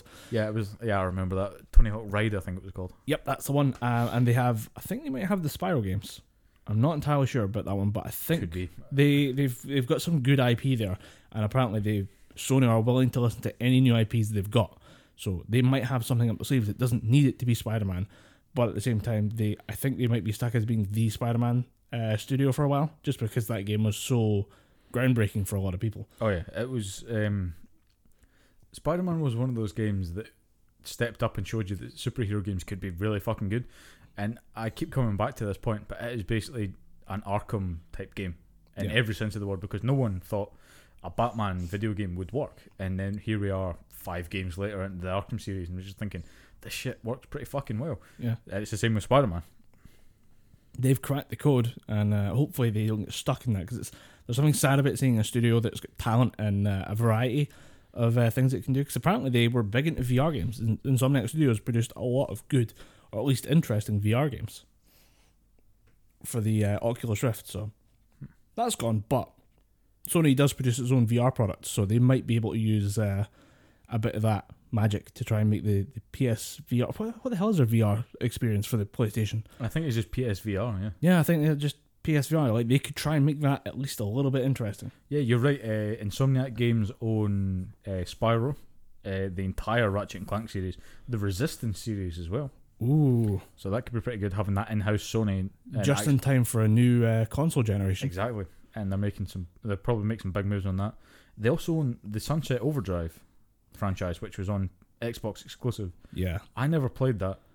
I actually was watching the Inside Gaming video about this morning. Apparently it's very good. It just got shipped at the worst time for the Xbox, because that was immediately the Xbox came out, it was trashed by gamers. Because it was all no backwards compatibility. There's no backwards compatibility. We're not really a gaming platform anymore. It's more about the multimedia experience. Yeah, it's just the reaction from gamers was less than polite. Yeah, but then you can flash forward to now, and Xbox is just making fucking baller moves, just going, "Oh, you want Ultimate for £1? On you go! I bought that shit." Yeah, I've still got that shit running right now. And it's actually got the amount of games and shit that you can get on that. I'm just sitting going, Games Pass and Games with Gold is still running somehow. And I got the Ultimate Pass, so I can play this shit on PC as well. Yep, that's I was playing Forza Horizon 4 on a PC. Good lord. Holy shit. It's gorgeous. I'd nutted. I ain't gonna lie, I nutted. I did not know my PC could. I'm lucky I have a white monitor. I mean, I didn't know my PC could output this kind of shit. I was just going, I don't even like racing games. I just spent about a good hour driving. Oh yeah, it's a lot. It's ridiculous. immersive game. Like, you just soak into it. Yeah. And you just find, especially like the fun little challenges that are dotted around the map. Yeah. I played the shit out of that game. I think I might have like 100%ed it. I'm not entirely sure. I've got pretty damn close. But I'd to say me, it looks like a better Burnout Paradise. Yeah. In terms of Burnout Paradise was just, drive here, do this. Yeah. Forza Horizon 4 does that much better with actually licensed vehicles. The Forza games are the equivalent of that like Italian chef's kiss. The Michelin star. Oh yes, it's the money shot. Every fucking frame of painting, and it's great. Yeah. They're fun games to play. They're very well engineered in a way that the physics is it's fun and yet believable at the same time. Yeah. Like, it's fun to ramp a Maserati off of like a cliff. Okay. But at the same time, expensive, beautiful looking vehicle and just wreck it. Yeah, let's just fire this bad boy off. And if you put the damage on, it gets a bit more believable. But if you take it off, you can just fuck around and be a dick. Yeah. But at the same time, like, the way the cars go around corners and stuff, phenomenal. Like, the way they handle differently. Ridiculously well. Have you got to the ice season yet? Because they made seasonal gameplay. No, I've not done it. Literally, I played it for about a good hour last night, and I just drove places. If you get to stick around for basically, I think it's each week is a new season. All right. When you get to the ice season, the lake freezes over, and you can do drag races on the ice. Nice. And just driving on the ice in general is a lot of fun, because that's how you get there's a hidden car on that lake. You've got to go and drive on the little island, but you can only do it during the winter because the lake freezes over. There's a secret hidden vehicle that's in there. Nice. I need to get that one. And get the P50. It's a tiny little car, but you can ramp it full of gear. It gets to like 1,000 horsepower, and because it's if you've ever seen a P50, go watch the Top Gear segment where they got a P50. Jeremy Clarkson put it in an elevator in the BBC. All right, that's a P50. Oh, yes, that tiny little car. The idea was that you would be able to drive this to work and then take it into your work to store it there, rather than take up a parking space. There would just be like a little room to put the P50 in, as if that would just be available and your employer would pay for that, rather than just use the floor space effectively. But the idea was that you could take a car into the office. It would just have a tiny little engine, but you can in Forza crank that to 1,000 horsepower, and because it weighs nothing, it just goes. That's how you win. There's a competition there's an achievement for winning like 10 top tier drag races, like at the hardest difficulty settings or something like that, or winning 10 I think it's win 10 races at the hardest setting. P50 drag races, full horsepower, and just go forward. Don't try and steer. Steering's for bitches. Just go forward. Corners must be a bastard in that thing, because it's very light with that amount of horsepower. There is a drag race that actually involves you going down a motorway, and you do have to turn with the motorway. It's terrifying because you're going about 200 miles an hour, you become more and more religious with each turn. Just like, please let me live, God, please let me live. I just want to get to the end. I just need to last 10 more seconds in this piece of shit. So, oh Lord, he come in there, grip, white knuckling onto that. White knuckling all the way through to the end, and you just get across the finish line. It's like you start just heavy breathing. Like, oh God, I made it. Oh fuck. Put the controller down for a second and just go for a cold shower. Like, I need this. You just go start filling your check to charity. I promise God I would give to charity if you let me do this race. you just go to your nearest charity shop with bags of new super dry clothes. I don't even want these. You take them. Take them. I've made a promise. I'm keeping my promises to God. It's a gorgeous game, and I had some technical issues with it actually when I started, in the fact that I was driving around and my engine noise cut out, and then the engine noise started, and the engine noise kept going even when I wasn't accelerating. Like, I'd be sitting just parked in idle at the side of the road, and the engine sounds like I'm trying to like rev up a muddy hill. You're trying to hill start that fucker. It was interesting though, because it was the weather mechanics changing randomly every week makes for a very interesting racing game. And the introduction to it, though, is so good. Did you play the actual intro mission? No, I think I just skipped over that. It's free play. Oh, you shouldn't have. It's every race. It's one big race, which is how all Forza games start. Is just the race to the event, because the Forza Horizon series is the Horizon event in different locations, which is why they go to Australia, why they go to the UK, and this one it shows each the race to the event is in 4 different segments, each with the top tier vehicle that they provide. So at one point you're in an off-road vehicle, at one point you're in like a sports car, at one point you're in a classic car. Oh. And like the off-road segments are amazing. You're racing 4 bikers, and if you can beat them all at the same time, it feels like a genuine achievement. And I'm like 30 seconds into the game. It really, like, you start off with so much momentum going into the game, and it doesn't stop from there. Like, the driving around is fun, but playing it as the campaign is a lot of fun. Really good. Although you do get to meet a lot of annoying English people. So it might kind of piss you off a little. Yeah, a little bit. But I can't. What led into the Xbox talk? We were talking about Insomniac. Just massive corporate buyouts. Yeah. Because Sony must have seen what Xbox did, where they bought everyone. Yeah. And got them to produce exclusive games, and then they must have went, oh shit, we need that. And now it looks like the next generation of consoles is going to have the same exclusivity bullshit as the last one. Yeah. And it just, as an Xbox fan, as someone who only owns the Xbox, I was on the losing side of that for the last generation. Yeah. These exclusive wars for consoles suck. Yeah. I'm sorry, they're ruining the gaming experience. I will give you that. It is pretty shitty, but that is very problematic. It's very emblematic of the whole console wars, and as a whole, everyone is trying like fuck to try and get the exclusive big title. The reason why I think Microsoft bought, was it Team Ninja or Ninja Theory? Ninja Theory, yeah. The reason why they bought them is because they're going to try and get Ninja Theory to make something that can even think of competing with Final Fantasy VII, because Final Fantasy VII is going to come out on PlayStation 4/PlayStation 5, and it is going to sell so many consoles, and the game itself is going to ship so many units that Microsoft is just going to go, fuck, we need to compete with that. So the Scarlet, as much of a powerhouse as I guarantee that console is going to be, because with the Xbox One X, the hardware on the Xbox side is now clearly superior to the one on the PS4. Yeah. Whereas it was the other way around. At the start, PS4 was way more powerful than the Xbox One. Yeah. But now that I've flipped that, I think the Scarlet is going to continue that. Maybe PS4 is just going to be the same level or maybe under it.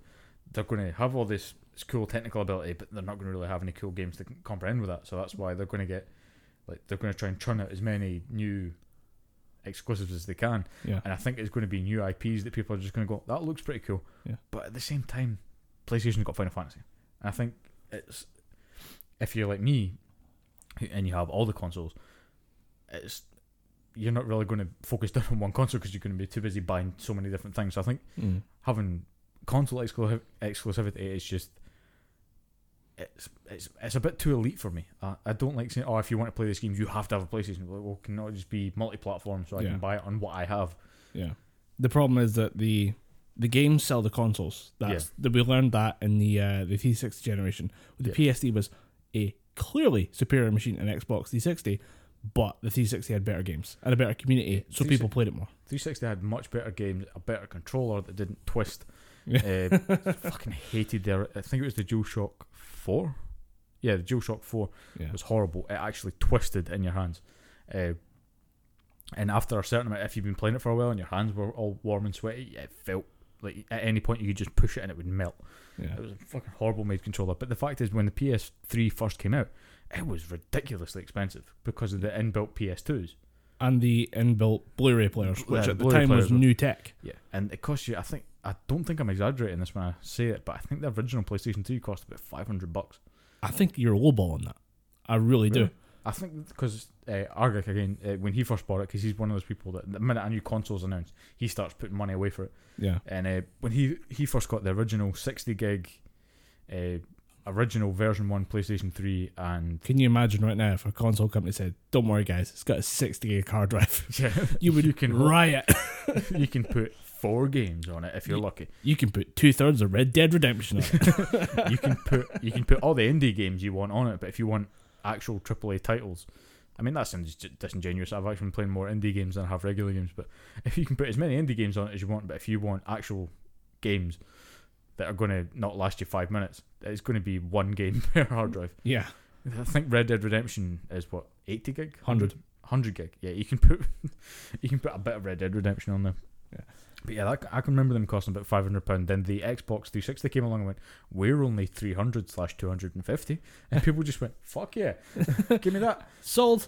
And that was always the argument. It was always, I can't believe Microsoft makes you pay for Xbox Live, and the answer is, you paid £600 for a console. Yeah, we have like 3 years worth of free online great gameplay. Like, how good were COD servers back in the day? I don't remember being kicked from a Call of Duty server. Xbox Live was something, or 360 Xbox Live is something that I never did grudge paying, because it was perfect. I never got kicked from anything. Yeah. It was always, really, really good, solid servers. I never kicked from anything, even when I was playing fighting games.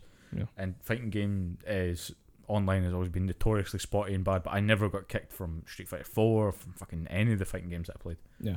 That was when people would complain about, I can't believe Xbox people pay for the online services. I'm like, because we're paying for a service. Yeah. We can cash money out of it, and we paid less for the console, so technically...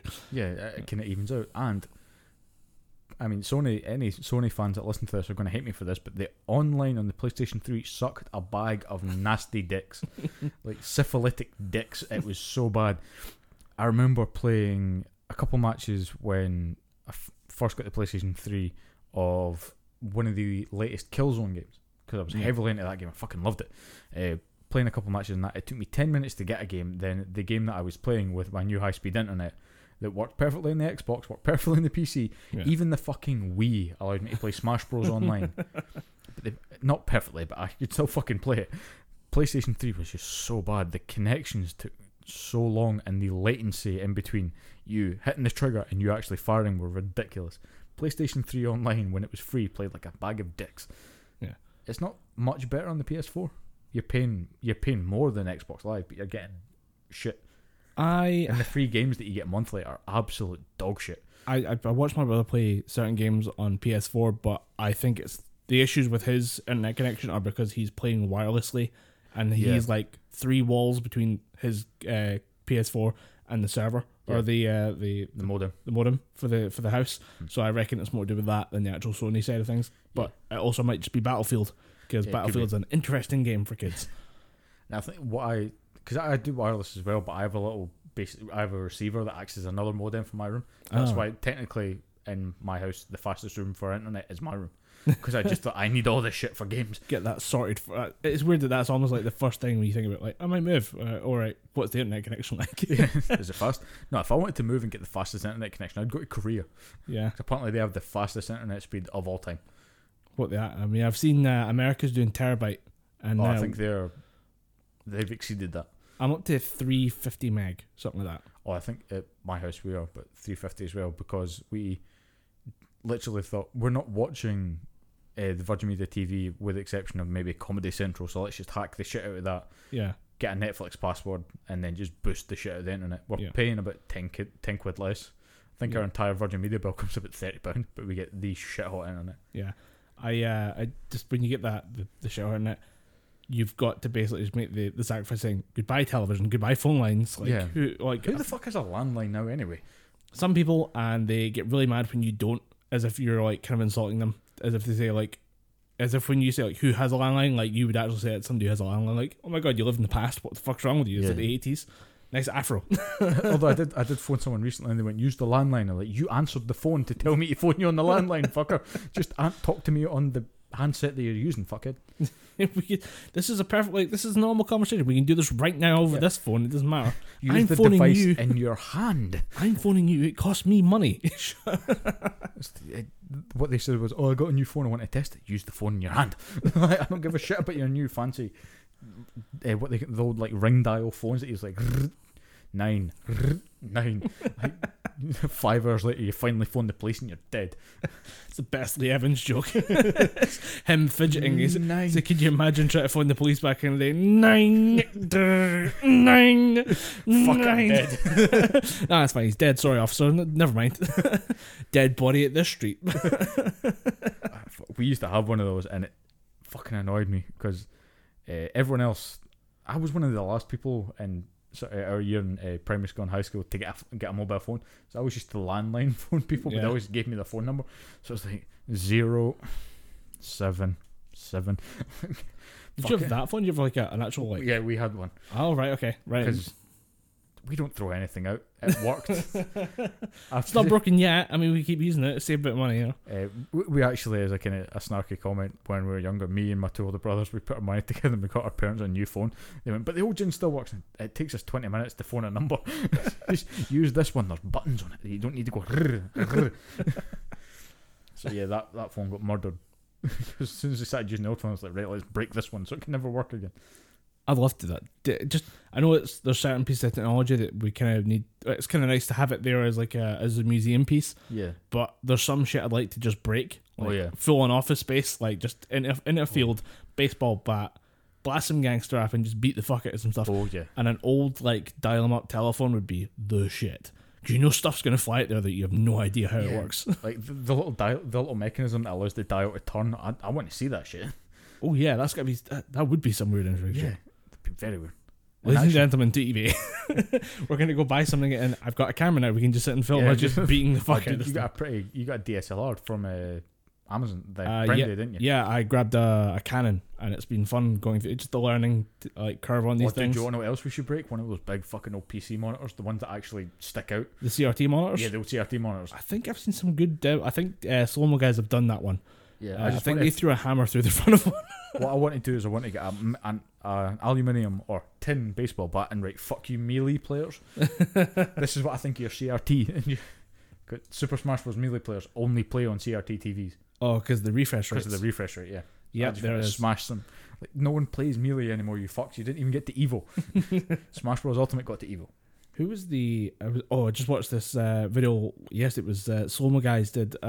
Corridor Digital did this video of like cutting an arrow in half in midair. And Slow-Mo guys decided to do it at like much higher speed. And at one point, they broke their like monitor for the Phantom.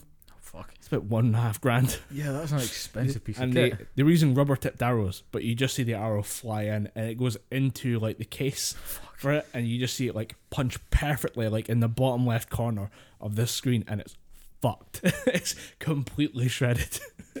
It's so good to see it, like just them all looking at it going, oh no. They did an oh no counter as they like walk up and just immediately react to it. I think they said oh no about 10 times as they just started to process how much money they wasted with one arrow. Yeah, I'd be saying that as well. That's an expensive piece of kit. Including Gavin Free saying, oh man, I almost hit the monitor like 5 minutes before he actually does it.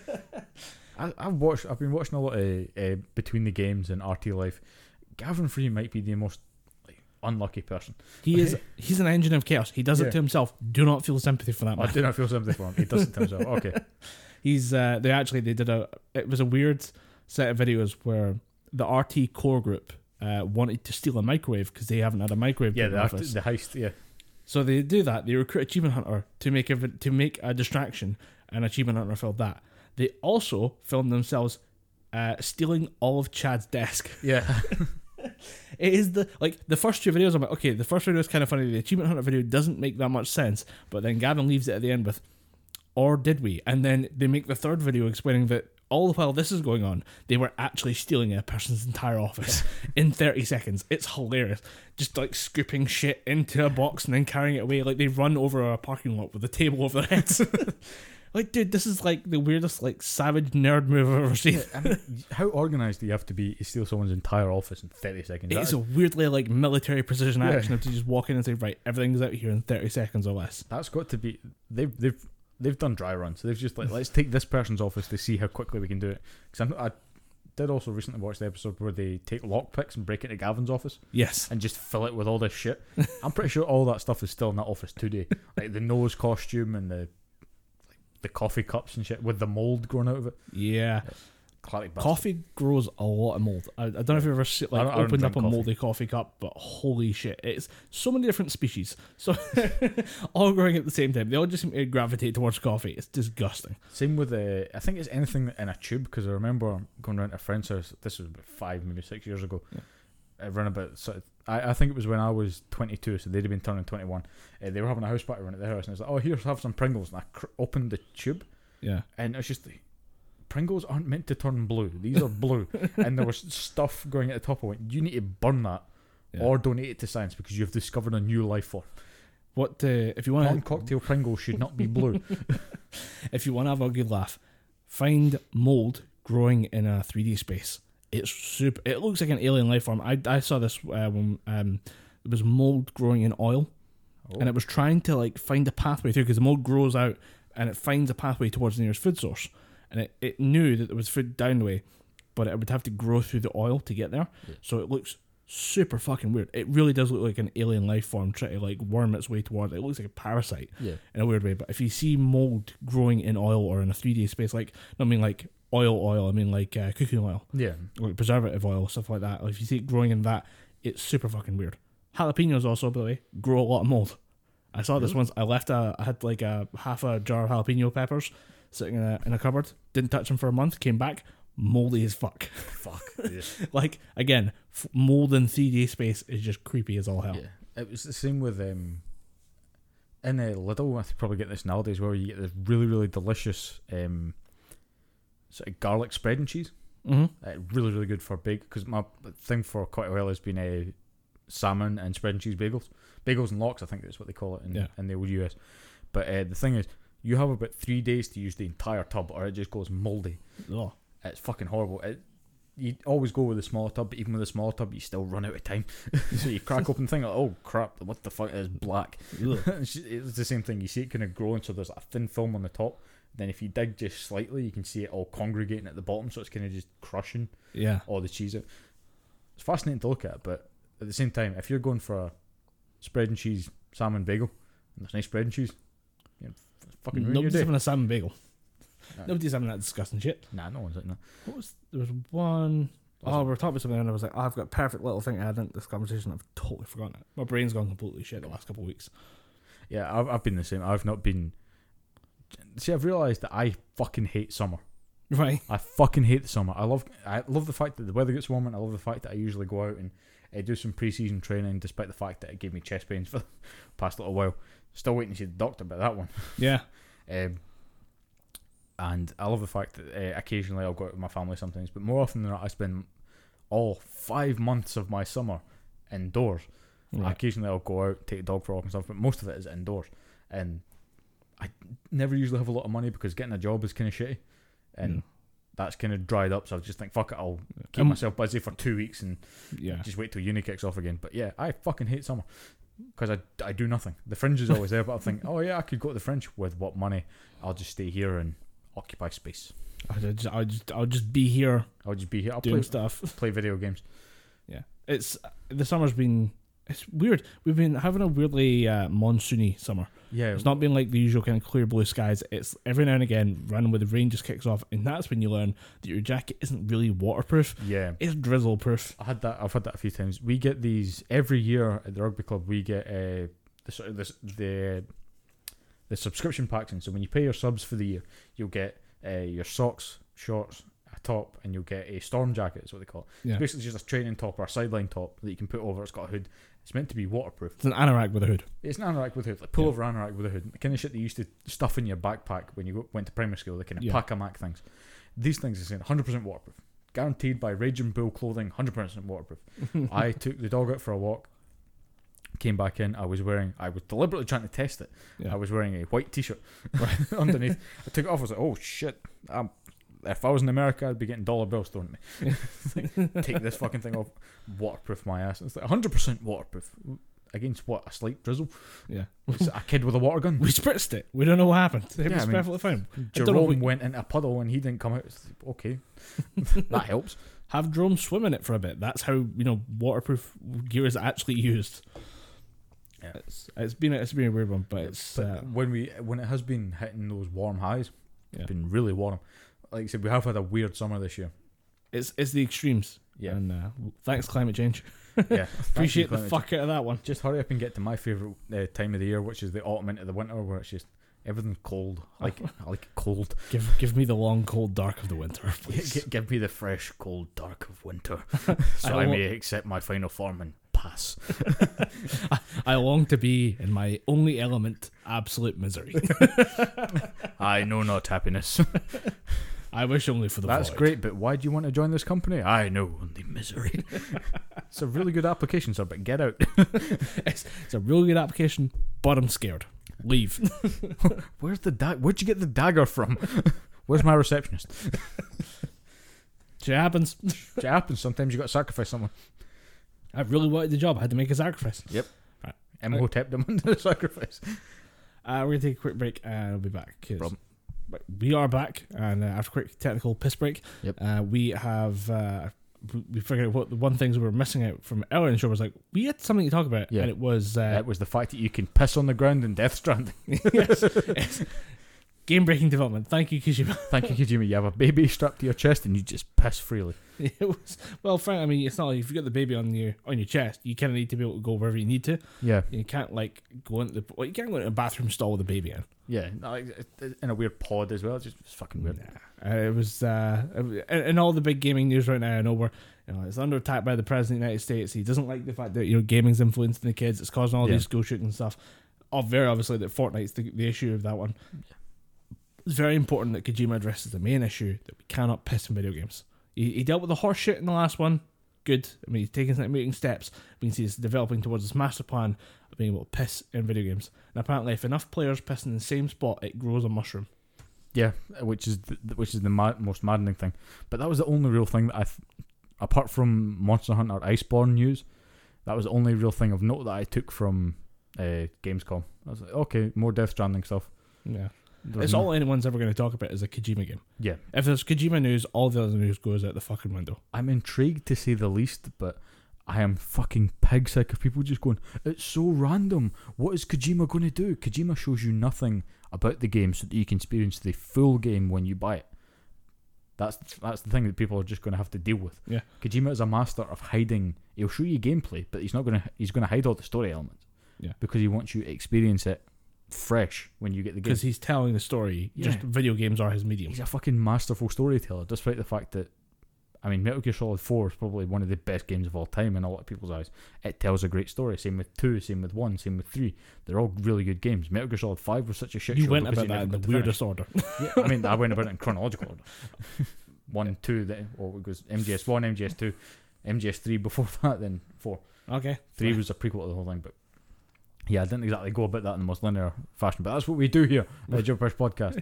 We start at Z, we jump to A, then go to Batman symbol. We're the Kojima of podcasting. We're the Kojima of podcasting. With Batman. With Batman. Kojima plus Batman equals Jibberfish. Yes. But yeah, something you wanted to talk about that we forgot to put at the start of the show. It was actually the metal albums.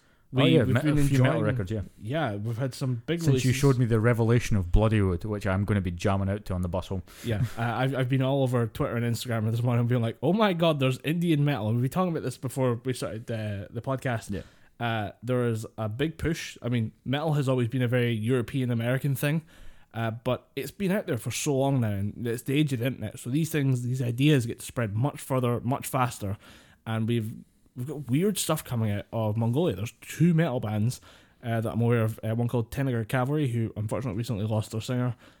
He committed suicide. And there was another band called the Who, the HU, who are another like Mongolian metal band, and they have great songs. And in the same vein as say Norwegian metal bands, how do you make a heavy metal band, or how do you make a heavy metal music video when you live in one of the most scenic places on earth? You just get a drone, you fly it around for 20 minutes, and you come back and you edit it to footage of your band playing music. Yeah. It works. If it ain't broke, don't fix it. Yeah. That's why people in sort of Sweden and stuff, when they have architecture all over the place, just you're going to get some metal as fuck footage just flying it through the Gothic architecture. Yeah. Lends itself to a music video. They built metal into the culture accidentally. Yeah. It's great. And the best part of it, though, for me was definitely culture shock of seeing there was like a swastika on one of the guitar bridges, and you realise, oh wait, no, it's not like the Nazi swastika, it's a Buddhist swastika. It's good. It's a good swastika. It's fine. It means peace. There's a bunch of people chanting, wearing black leather, and seeing swastikas in the place. I'm like, oh god, what did I accidentally really enjoy? How bad do I feel that I like this? Oh god, what is this doing to me? It's I'm not clean. So we found that, and then I found there's an Italian band called Rosewind, who have I'd never really heard much of their stuff, but they have a song where they're all dressed up as dwarves. Okay. And it's called Diggy Diggy Hole. Shit, yeah, I've seen that on YouTube. Diggy Diggy Hole. It's so good.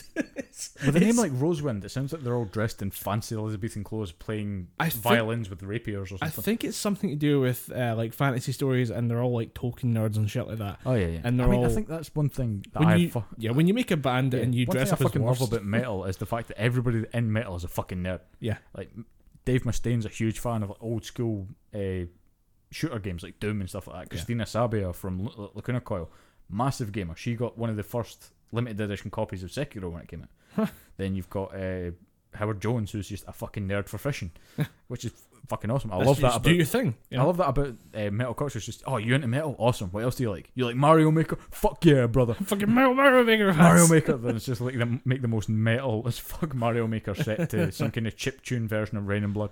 it's nuts. It's kind of fucking love it, man. It's weird that you can get geeky about metal as well. Like it's a lot of fun, and it's the one thing we found again was Bloodywood, which was an Indian metal band, and every time I thought like just to play like a 10-second clip of it, it's an absolute fucking banger. Yeah, there's nothing wrong with it. Like it's a band putting out their best efforts, which I'm all for, and it happens to be good, and it feels like the Indian version of Sepultura, where Sepultura, being a Brazilian band, had tons of Brazilian influence. This band have a lot of Indian influence. There's a lot of Indian instruments. The same way with The Who and Tanagar Cavalry, there's Mongolian instruments involved, and it's blended in very well. Like it's a very smooth blend of metal and a different culture, which is great. It's something that's a lot of fun to experience. So if you get a chance, find the weirdest metal you can and tweet it at Gibberpish. So I've got something interesting to listen to the next day. Oh yeah, I mean I go back to Union in a couple of weeks. I'm going to be reading some train music to annoy early commuters. People sitting there reading The Guardian and sipping a extremely potent coffee. I'm headbanging at some Bloodywood or something like that. give me the weird music. And I think that's part of the beauty of metal is that the music is kind of, I don't want to say uniform, but it's always heavy. It's always down low. There's a style to it. And that you can add stuff in. Yeah. So when you've got maybe like just a sitar.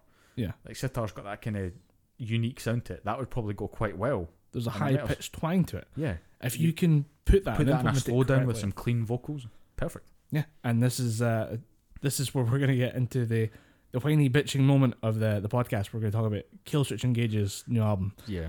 And actually, I got asked, just to kind of preface this a bit, a friend of mine messaged me saying, dude, there's a concert on the 20th October. Do you fancy coming with me? I was like, yeah, sure, dude. I'm always down for a concert. Who's playing the event? He told me the bands. I'm like, who else is playing? Killswitch Engage? No. Immediate no. It's like, why not? Because I have not been a fan of the last 3. You only thought there was the last 2 Killswitch Engage album, Killswitch Engage records. I've not been a fan of the last 3 Killswitch Engage records because I don't like Jesse Leach. Yeah. You give me Howard Jones for 4 albums? Yeah. 4 records. And that was just fucking gold. Howard Jones's voice that sets a bar at a certain level. Yeah. And Jesse Leach is not even approaching the mark to try and jump over the bar. I just don't think Jesse Leach fits Killswitch Engage. And if you're not a Killswitch Engage fan, they've been going since early 2000s? Yeah, very early 2000s. This is the debate. Maybe before that actually, because they did 2 records before Howard Jones with Jesse. No, 1 record with Jesse Leach. He left, or he left the band or was kicked out or something. And it's weird that album's okay. I'm okay with that album. It's a good record. It's okay. It's a good start. It's End of Heartache. No, End of Heartache's the first one with Howard Jones. Killswitch Engage, I think the first album might have just been self-titled. Yeah, and it's a good first start album, and then you trade out Jesse Leach for Howard Jones, and it just gets fucking better and better, and it blows up from there. You have just epic tracks that go on, like My Curse, Jesus Christ, like just absolute bangers from wall to wall for like 3 or 4 albums, and then Howard Jones has to leave the band to bring back Jesse Leach. And you have a generation of fans who only liked the original album and thought Howard was trying to be too melodic, when if you've listened to any of that era of Killswitch Engage, Howard Jones has the voice for melody. Yeah, he has. Which is something we'll discuss later on when Howard Jones appears for a track on this new album. That I did not recognise. Yes. I think a key theme for this conversation will be, we didn't recognise that. Like, I didn't recognise there was a whole missing album. You didn't recognise Howard Jones was on this album. Yeah, I think just going back to how many records he was on, I think he was on Alive or Just Breathing. I think that was Howard's first album. Yep. And then there was Killswitch Engage, which was the first record with Jesse Leach, came out in 2000. Mm-hmm. Then we've got End of Heartache, which was just a fucking phenomenal banger of an album. As Daylight Dies, fucking fantastic. Then it goes Killswitch Engage, their second self-titled album. Which is a weird move. But still, the record itself was pretty good. Yeah. I went to see it live. I think it was one of the last Howard Jones-led Killswitch tours. Yeah. They were also touring with In Flames, so that was a fucking great night for me. And then it goes Disarm the Descent. That's Jesse Leach's first album back. Yes. Then Incarnate, which you didn't know existed. Yeah, and apparently I dodged the bullet on that one. Yeah, because it sounds exactly the same as Atonement, but with 4 extra songs. And Atonement is the latest record, which, as you might be picking up on now through the very subtle subtext here, I didn't like. I left this album feeling disappointed, and I think it's because with Howard Jones being our Killswitch, that is our Killswitch Engage. That is what we what we set as the bar for this band. And the great thing about Howard was variety. He could take it slow. He could go with a very smooth melody, massively talented voice, and he could throw down screams and growls better than most at the time could. I mean, now I think he probably outdone, but at the same time, like back in the day, one of the best in the business. So, without a doubt, when you have great musicians backing up, like the Killswitch Engage band still sounds good. The problem is it still sounds the same. There's no change in this album. The one song that stands out from this album is I Am Broken Too, and I like it. It's very good. It's a very good slow song, and it's because what we're talking about before we started this segment was that Killswitch Engage has a theme in their music and in the lyrics that they write that its strength is your strength is you standing up to suffering, pain, emotional suffering that you're going through, and that you will beat this, you will defeat this, you will come back again stronger than you were. Yeah, what reinforces every track is, like Colin said, it's the idea that you are more than you think you are. You are capable of more than you think you are. Even if you're one man standing alone, that one man is enough. It's a lot about self-belief, self-empowerment. And it's powerful. It's what made it great. It's what made great music when you're a teenager and you don't really know what's going on in life. You don't know what you're doing. Like maybe you're a bit more heavy metal, a bit more of a goth guy. That really speaks to you when you're a young guy, and that's what the fans grew up on. Oh yeah, I think it resonated with me especially because it's no mystery here that I was bullied quite heavily as a kid, knowing that just having that kind of music or having something that I looked to, being heavy metal as a kind of as a little bit of an escape, thinking you're more than you think you are. That it sends a massively positive message. Yeah, and that's when we come to that same message being the same thing being said 20 years later. It seems a bit strange or something about it. I'm like, I get it. Like, I got this 3 albums ago. Yeah. But then that's you got where it 3 albums ago when it was said better. Yeah. I look at this, the one track I do enjoy, I Am Broken Too, and that, because it's interesting to me because it's almost a new theme. It's not strength against suffering, it's solidarity in suffering. Yeah. Where it's someone saying, look, we're all hurt. We're all in pain. We all have our scars. They look different, but we're all scarred. And it's a very beautiful message. The same that kind of the original message was beautiful, but I've heard it so many times from Killswitch Engage, I'm kind of bored of it now. So then to bring something new to the table is where if you had, like, it's basically a relationship between two damaged, broken people. Yeah. And it's beautiful, and I love it. It's the only track that stands out to me, which I assumed the only track that would stand out would be the second one, the one with Howard Jones on it. Yeah. But you can't really tell. Yeah, when Colin texted me saying, I'm giving the new Killswitch Engage record a shot, I'll let you know what I think. And I went, okay. And he said, I like one song and it's not the Howard Jones song. It's not the Howard Jones song. My immediate reply was, I did not know that was on this record. Which track is it? Yes. And you said it's the second one. I listened to the first 6 songs. I did not fucking recognise Howard Jones's voice. No. And that's the thing, is that there's these 2 different styles. And this... so we talked about the fact that the key conversation around Killswitch Engage with the fans is always who was better. Yeah. Is Howard Jones better? Is Jesse Leach better? We have our answer. Our answer is always going to be Howard Jones. Other people really adamantly vote for Jesse Leach every single time, and it's a fanatical fan base. And it's strange that this album, this track was seen as a reconciliation between the bands, because the split-ups between Killswitch and their singers have always been bad. It's always been a dramatic, like, it's been a bit of a strop. It's never been like a charitable partner ways of like, I'm sorry, we're just not going to work together anymore. It's just, I respect you and all that. It's always been very kind of bitchy and catty when it comes to the breakups, and it never ended well. So the idea that it would be a track with both singers working together, like, oh great, this should be a talent showcase. This should be the best of both worlds for Killswitch Engage, with Jesse doing his thing and Howard doing their thing, and you can see both styles contrasting together, but at the same time harmonise them. That'd be a great thing to have on an album with both singers working together. It would be great for the community of Killswitch Engage fans. It'd be great for metal. I mean, it's a great what if scenario of what if we got 2 of the best singers from from bands that people really love and put them together on a track, and they take that golden opportunity and they just fuck it against the wall by having both singers sing in the same style. Howard has like 2 lines at the end where he's smooth.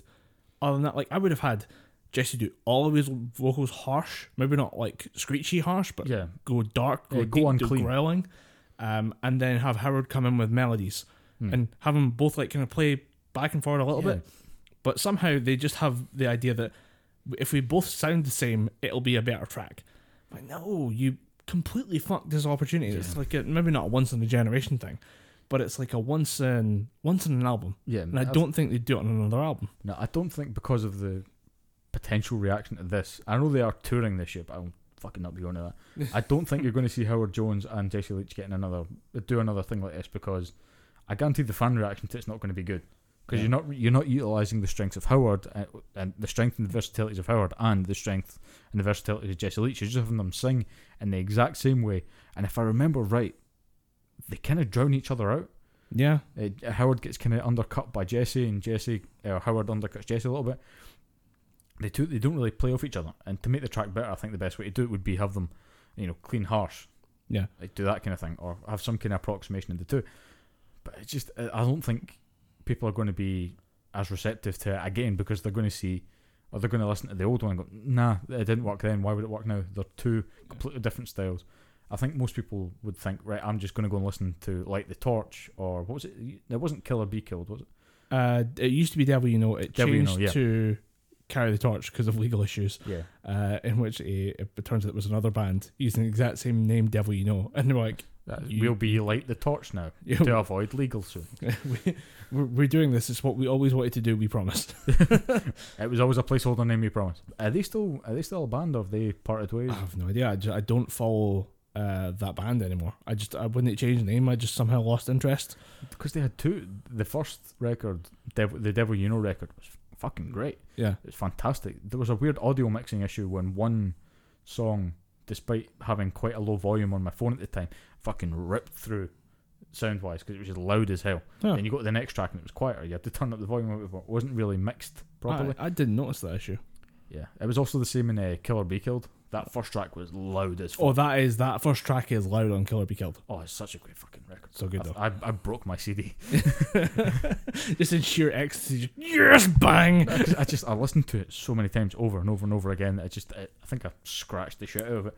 No, I want to throw that on again. I've not listened to it in a while. It's one of those records that I'm glad that I still have on my Spotify. Yeah. That and the Roadrunner United record. Oh, that's that good. Song, The Dagger, so fucking good. And the one, what was this track with Corey Taylor on it? The Blind Man. Yeah, dude. There's a lot of that album. If you want to talk about Roadrunner, the record label, putting together a greatest hits, all brand new tracks by their top talents for their 25th year anniversary. That album, by the way, is also about 15 years old. Yeah. Let that sink in. I still have there was a limited edition that they put out where you got a football jersey that had the Roadrunner United thing, and it had Roadrunner Classics on the back, and you had a number depending on it was a random number you got on it. I still have that, and it's a small. It does not fit me in any way, shape, or form, but I still have that in my house. That's for the next generation. You gift that. Yeah, I'm going to just give that to the child. But it is. That's nuts, and it was a great album, and it features Howard Jones at one point. Yeah, Howard Jones is on there because he is a staple of this thing, and then you take an opportunity like this, and you just kind of you fumble the opportunity to work. I mean, just to give you a hint as to how big this album was. There was Joey Jordison. There was 3 different camps. Joey Jordison had a team. Matt Heafy had a team. Matt Heafy, no, was it Matt Heafy? Yeah, he was one of the captains. And who's the lead singer of Machine Head? I'm going to get crucified for this. Oh shit! I'm going to crucify myself for this one. I should really know this. I'm a reasonably sized Machine Head fan. That was the biggest one. Somebody fucking Google it. It's one of those names. It's right on the fucking tip of my tongue, but I can't remember. A friend of mine actually, whenever he goes to Killswitch Engage, not Killswitch Engage, a Machine Head show. Rob Flynn, motherfucker. That was embarrassing. That's a solid 30 seconds of us going, oh my god, shit, who the fuck is Rob Flynn? I didn't even see his name. I just looked at an image and immediately went, Rob Flynn. Yeah, Rob Flynn. Because he always had these weird the Ace t-shirts. That was all his thing. Yeah. And whenever a friend of mine went to a Machine Head show, he fucking recognised Rob Flynn. Rob Flynn knows one of my friends, and he always gets stuff off him, like set list shirts and stuff. He always gets the shit for free because he knows him. He's known him for fucking years. It's pretty awesome. Yeah. But these guys just have their own sort of teams with them. Matt Heafy's got fucking a shit ton of really good recording artists. Joey Jordison had like Dino Cavares from Soulfly. The lead singer from Soulfly, Sepultura, Max Cavaliera. He's in it for a couple of things. He drops some fucking ridiculous guitar. The entire album is just and it's so different as well. It's just there's no track. There's one bad track. I can't remember the name of it, but there's one track it's very kind of light. It was a very kind of like of the time track. Yeah, I think there was a track called No Mass Control that I did not like. You don't like No Mass Control? That's Max Caballera. That's Max. No, that's not Max. Yeah, No Mass Control. No More Control, because it's Hispanic. There was one that was I thought there's one whiny little track that there was you one don't that like, was sung by Matt Heafy, and that was not a good track. Oh, the end. It's because it's got a weird music video for it. Yeah, it's all very bendy and stuff like that. Yeah, I remember the lyrics were like, yeah. If it was the one that was sung by Matt Heafy, it was not a good track. And No Mass Control. Mass Control's a banger. If I remember right, I wasn't too keen on, but there's about 3 songs that the minute I put that record on, I just think, listen to this. In the Fire. Oh, that's the one. King Diamond. That's the one by King Diamond. That's a fucking great track. Seriously, this is a banger. We're just gonna sit here and get all nostalgic about this. It's not Tired Only. I'm trying to find this. There's one song in here that I absolutely hate. I think it might be either No Way Out or that might be the song that I'm thinking of instead of No Mass Control. Yeah. But then again, I'm probably, again, I might need to hand them my metal credentials for this, but I don't think I like No Mass Control that much. Objectively wrong. Congratulations, you're objectively wrong. No Mass Control is an absolute banger because half of it's in Spanish. And you're like, I have no idea what it says, but I'm angry and I'm fucking ready to work out. Let's go right now. I'll need to re-listen to it, but I'm pretty sure. I think it's No Way Out because it might be No Way Out. It's a very whingy song, and it was very of the time that, like, Roadrunner United was a bulwark against that type of shit. Yeah. And then to hear one track in there that complete, and I think it follows up with, it was just before or after I Don't Want to Be a Superhero, which is great. Yeah. It's again, it's tonally different from a lot of the different tracks on that. But it's great. Degrees away from being a punk song. It was that quick. But it's good. Fucking great song. But bring it back to Killswitch Engage, because I think we're actively, not even subconsciously, consciously trying to put good records in there, so just because we don't have to talk about Killswitch Engage.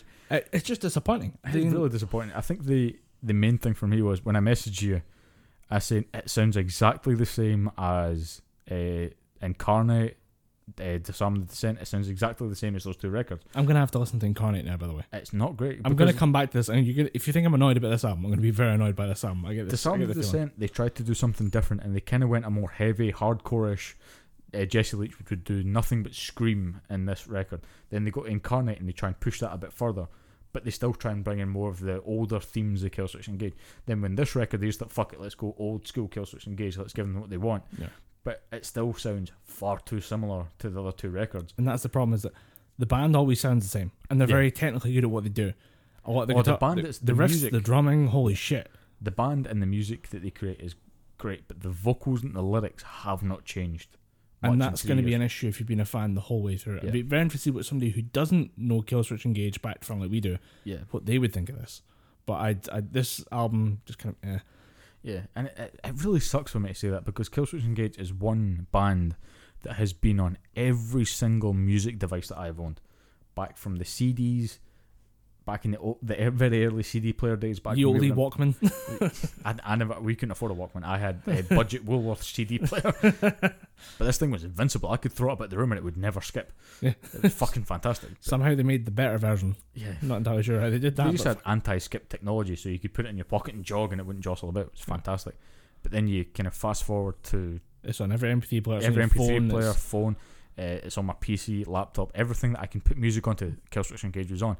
So I take no joy whatsoever in saying that the latest Killswitch Engage albums were a major flop in my mind. Yeah, I mean, the Howard Jones thing, to bring it back to Machine Head, just to bring tangents back together in a loop. Just to tie shit together. I wanted to see Devil You Know as when they were touring with Machine Head. Mm-hmm. And unfortunately, that was the week after the Bataclan attack in Paris. Yeah. And Devil You Know said they were just going to play it safe and go home. Mm-hmm. So Machine Head did like a 4-hour set. That was my Machine Head story. That's why I have a massive amount of respect for that band, because that was Bloodstone and Diamonds tour at the time, and they like that stuck in my head. The fact that Ralph was like, I'm just going to play 4 hours. I got a stage to myself. Fuck it. I'm just going to just jerk off on this stage for 4 hours. And worth it. Great show. It would have been. Machine Head always put on a fucking show. I've never seen them live, unfortunately, and I would fix that. I want to fix that, but they always, from stuff that I've seen, from download and stuff that I've seen them play in live shows that I've seen bits of on YouTube, they are a band that put on a show. Yeah, and the audience is there for it. They're there for the Machine Head show. Yeah, Machine Head is a name so synonymous with metal that people, even if they're not massively familiar with Machine Head, they know a few Machine Head tracks, so they know what to expect when they get to a show. It's always on someone's metal playlist, and Killswitch Engage used to be that, but now I couldn't recommend in good consciousness. Those 4 Hojo albums are still on the recommended playlist. The Hojo albums are. This is Absolution, As Daylight Dies. They're always going to be on the recommendation. Tasty fucking Holy jams. Diver. Yeah, Holy Diver. The fact that Dio makes Holy Diver and then gives the rights to Killswitch Engage, and then turns around and says they did it better than me. Yeah. To humble a rock god such as Ronnie James Dio is a fucking achievement in and of itself. Yeah. And you will, if you listen to those albums, you'll realize there's a reason why people hold Killswitch Engage in such regard, and why it hurts to say that we did not enjoy this album. Sucks.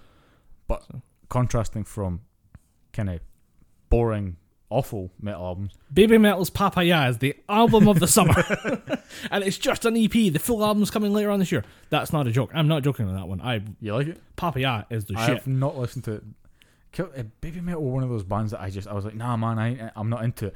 But it grew. It grew on me like a mold. And I was just like, you know what? It's not bad. And now I'm to the point where I was just thinking, cute Japanese girl anime metal is the shit. It's getting to the point where I was thinking, I could listen to this. I mean, I wouldn't go and see it because it would be weird. Yeah, you'd feel guilty seeing it. But the good news is in the UK, they only do festivals. Yeah. They only do download, and they show up to download. And I remember the first year they did it, and people were like, oh my god, oh shit. There was every metal celebrity was taking photos. Like, oh my god, Rob Halford was there taking photos of Baby Metal, and so they said, that's disgusting. He's ashamed. He's done horrific things to the metal community by taking this photo. And it's like, no, this is funny as fuck. And then they did a live show. There's a Judas Priest Baby Metal mashup at like an award show. They did it for a laugh once, and it's brilliant. It's hilarious. That's the thing. Rob Halford said these 3 girls are going to be the biggest thing in heavy metal because they're making something completely new, and people fucking love it. Yes.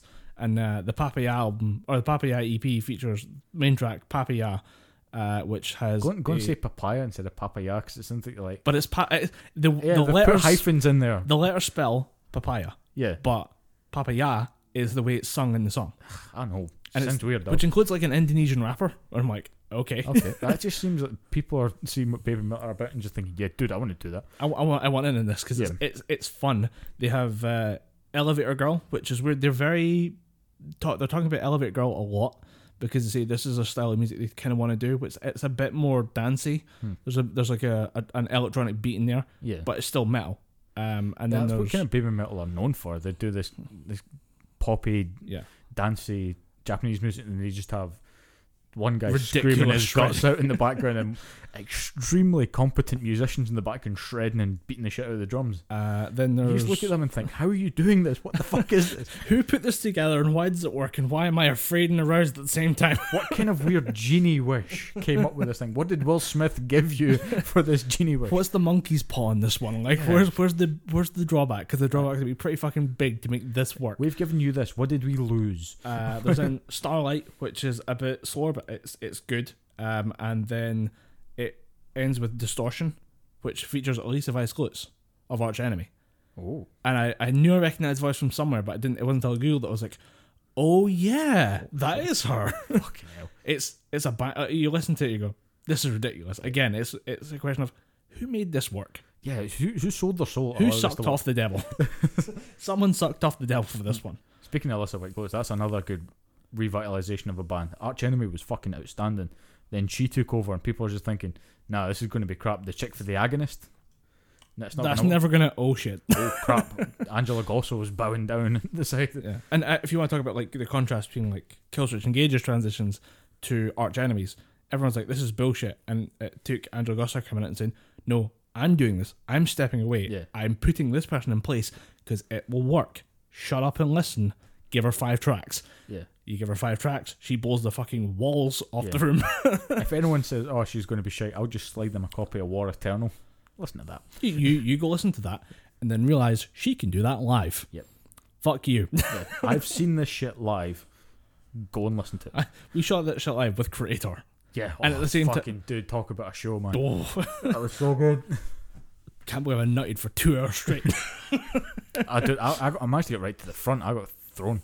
So I remember I thought I want to go into the mosh pit, but I've lost far too many pairs of glasses, and I didn't have contacts at the time. It's not the place for the bespectacled gentleman. Bespectacled gentleman. Nowadays, if I go to a concert, taking these fuckers off, because the ones that I'm wearing right now are expensive. These were about 125, and they've got the rubberized ends, so they should. No, they're worn away. They're kind of stabbing me in the back. But they're never buy designer glasses. They're just a fucking waste of time. Yeah. So if we never take them at a gig because they will just shatter. If we want something new, but at the same time we want to enjoy an older band, what could we listen to that came out in the last month? What could we listen to? What would be we are of a kind? Unsure. We are something. We are of a kind. We are not your kind. Oh, trans segues. The segue. That was writing like 6 different segues at the same time. I don't know where I'm going, but I'm gyroscoping the fuck out of this. We could barely hold on to one, so we just increase our surface area and lie across all 6 at once. Yeah. So Slipknot still make music. And if you want to talk about a band that was so huge in the early 2000s, such a huge part of every teenage boy's staple diet of metal, making albums in 2019, and you think, how are Slipknot still going to be relevant? Slipknot changed their tonal style years ago. This is what we were hoping Killswitch Engage might do at some point, rather than try and produce the same track over and over again, because there are bands that can produce the same album over again. See them on Amarth. Oh yeah, they make the same album, same style of album every time, but because they're singing epic sagas of Viking conquest, kind of don't give a shit about them doing that. As long as they're doing the same thing and doing it well, no one really cares. They've perfected it down to an art form. So when you have Slipknot coming out in the last couple of years, they've toned it down, because if Corey Taylor was still screaming the way he did back in Iowa, there would be a serious fucking problem with Corey Taylor. More than there already is, because Corey Taylor's a dark, twisted human being. You just need to read his book, 7 Deadly Sins, to understand that he has not had the easiest time. But a dark and twisted genius. Yeah, there's no mistaking that the man's a genius. And nowhere does that shine better than in We Are Not Your Kind, because a lot of people were wondering, especially from the Grey chapter, what's going to happen next to Slipknot. Because the Grey chapter was mourning over the death of Paul Gray, the bassist. And there was a lot of different types of track in that record, but ultimately that record is still fucking outstanding. Solid gold. Yeah, ridiculous. Then you go to... And not to mention the band's drama, which has been Joey Jordison being booted from the band, and now Chris Fenn, just before this album kind of got started. Yep. And there's currently lawsuits back and forward, I think, as far as that one, because of ownership and rights to songs and percentages of money earned, because of who produces them, who's involved in what stages of a Slipknot. But the scariest thing for me about We Are Not Your Kind is that it seems like they are winding up. Really? Yeah, I've heard a lot of things, interviews with Corey Taylor, and he's saying it's easier for us to just end on a high than it is to replace other band members. Because the thing with Chris Fenn hurt, and I can't remember why he was asked to leave the band or why he left the band. They've never actually talked about it. It's just currently known as a legal issue that the band is resolving kind of behind closed doors, as far as I'm aware. But if I did hear that it was to do with either royalties or there was money. As with all things, it's money. There was money that was meant to change hands, but it didn't, or he was taking money that he wasn't really allowed to, he really shouldn't have taken. I can't really remember, and I'm not going to... I think we've put the joke out there, like, what do you have to do to piss off Slipknot enough to get you kicked out? Like, it's Slipknot. Yeah, enough to be forced out of the band. Remember, Slipknot is, and it's been this way for the last couple of years, Slipknot is therapy for these guys. This is what they need to do to feel better or to get on with life. And that's why they come together every couple of years, and it's now almost kind of like a supergroup in a certain way. That Corey's off doing his own thing with Stone Sour and making his own art projects, and everyone else is away doing their own thing, and then they come together once every couple of years to make this album. And when they've come together this time, they've produced a fucking banger. Yeah, it's an absolute cracking album. I've heard a lot of people saying that they can't listen to it in the album structure. The way that they've structured it in the record itself is not the best way to listen to it. They've listened to it in the order that the EPs came out. Right. And apparently that makes it better, but regardless, the album, there's not a single track on that album that I would skip. It's just 100% Slipknot gold. Yeah. And I think my favourite track on the entire album is Solway Firth. Solway Firth's a good one. It's ridiculous. I'm a big fan. My favourite thing to listen to is Unsainted. But I really like Neo Forte. the fourth or fifth track, I think it is. Yeah. And then you've got The Orphan, which is like my little kind of, that's my little part of the album. I'm like, I really fucking like how dark and weird this is. It's got that weird militaristic drumming in it as well. I'm like, whenever somebody does that, and if they do it right, and if they have the right impact behind it, I'm fucking sold. It's the easiest way to get me interested in a track, is that kind of combo of militaristic drumming and like a powerful message behind it that's very, very effective in this one. And I did fucking spiders. Spiders. Oh, just shivers in the spine every time you think about it. Also, what song preceded that? I think there's a weird. 2 tracks before is also one of my favorite tracks in it. A Liar's Funeral. Yeah, that is ridiculous. And that thing is, with it being Slipknot doing varied music, everyone's gonna find their one thing in this album. Yeah, it caters to everybody. Yeah, and anyone who's been a fan of Slipknot at any point in their history will find at least one track on here to say, "Oh, I like this one." Yeah. And I think there's one that's kind of like there's 1, 2 or 3 towards the end. I think it's the second and third last tracks that I'm not the biggest fan of, but I feel like it's just part of something they wanted to do and they wanted to put it out there. But other than that, the whole album itself is just gold. Even the little intro parts and stuff like that. They are touring this year. Yeah, I think it's this. No, or is it it might be next year. It might be February next year. And I am 100% in for buying tickets. Yeah. I don't care how much they're costing. It could be my last chance to see Slipknot live. And this will be my only chance because I missed the last one, and it is probably the biggest regret. Other than not seeing Howard Jones in concert with Killswitch, this would be up there. And we actually got I got a post this morning from my brothers saying that there's a Five Finger Death Punch tour. With Megadeth. With Megadeth and with Bad Wolves. Ooh. Tickets go on sale early September, or late September. Sorry. So when's the gig? October? I don't know. Right. I don't know when it is, but the tickets go on sale on 19th September. I am down for going to see Bad Wolves and Megadeth. I've not been the biggest fan of Death Punch for a while, but if they play older tracks, sure. Nobody has been a fan for a long while, and it's understandable. There's never a point where I'm like, what do you mean you don't like Five Finger Death Punch anymore? What do you mean they've totally changed, and what do you mean they're not the same as the What do you mean Ivan Moody's a weird guy? What do you mean Ivan Moody has too many problems to make a competent album anymore? What the fuck are you talking about?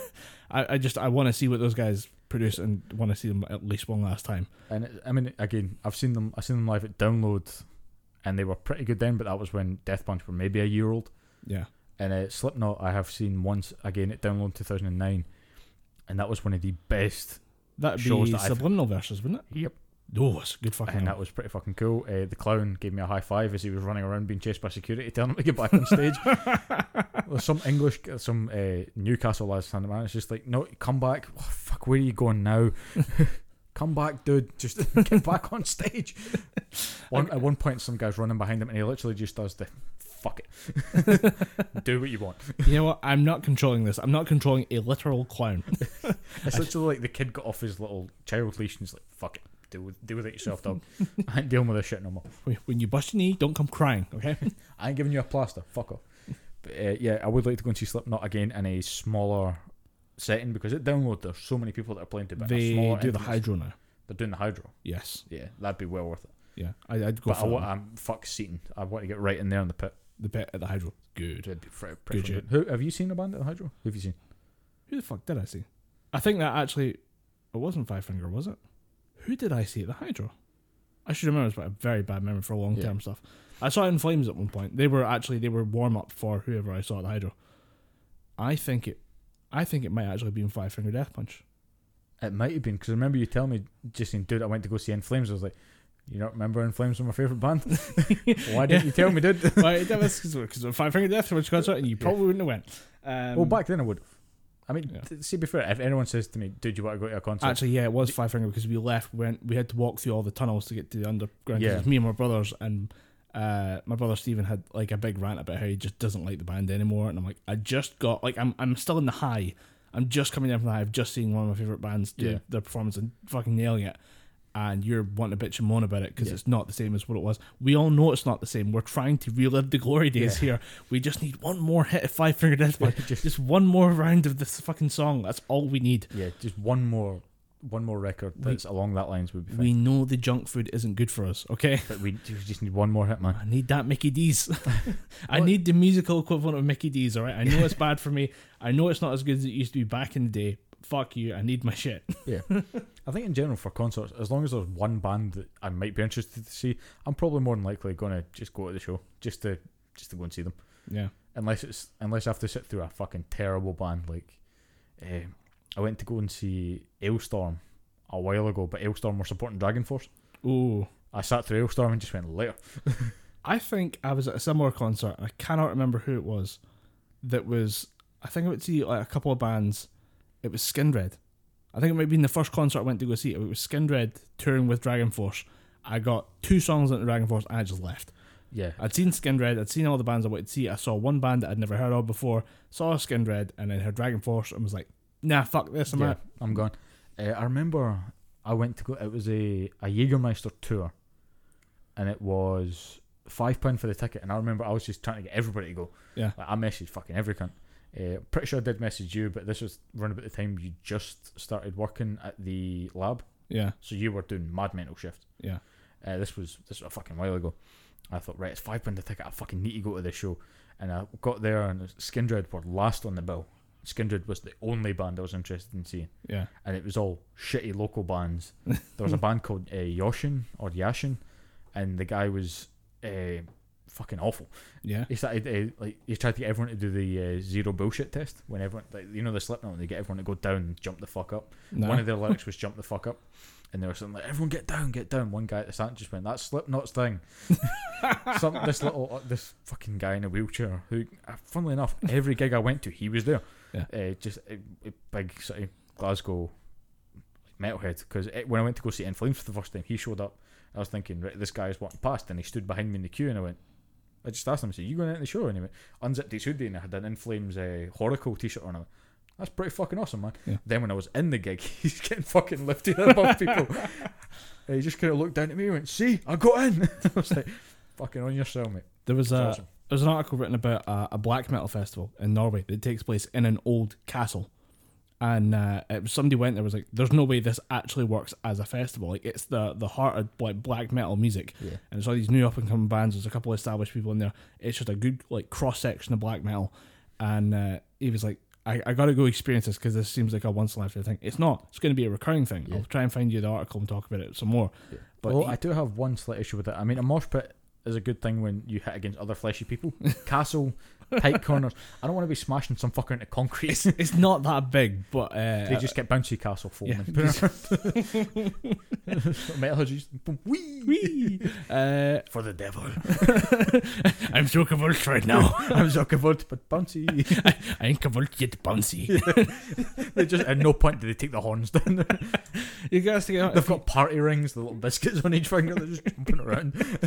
But he was talking about the fact that the covered tea party. He said there's something about the setting of the castle really amplifies the experience of like this, like because black metal has a weird thing about nature and the apocalypse. There's always stuff about forces that humans can't fight against, and doing that in a decrepit castle has a certain ambience to it that really fucking enhances the mood. But the one thing he said is, I also had never been to a black metal concert and had heard horror stories because we heard about them as well. Yeah. There was a kid that we knew who would always talk about the fact that there was black metal singers that would like slit the wrist with barbed wire. Oh, yeah. And there are a few back in the day that don't do that. It's not a thing anymore.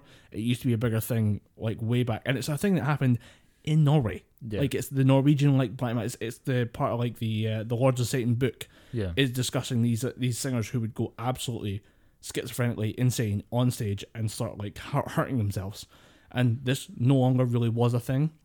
And he was saying, you'd be amazed how enjoyable a black metal festival is because people are just there to have a good time. Yes, the theme of music is dark and depressing and oppressive, and it's all those things you think it might be, but at the same time, there is a genuine community of nerds who love black metal instead of whatever else somebody might enjoy, like computers, PC gaming, football, something like that. Don't listen to the horror stories that we were told back in high school of when at the end of every...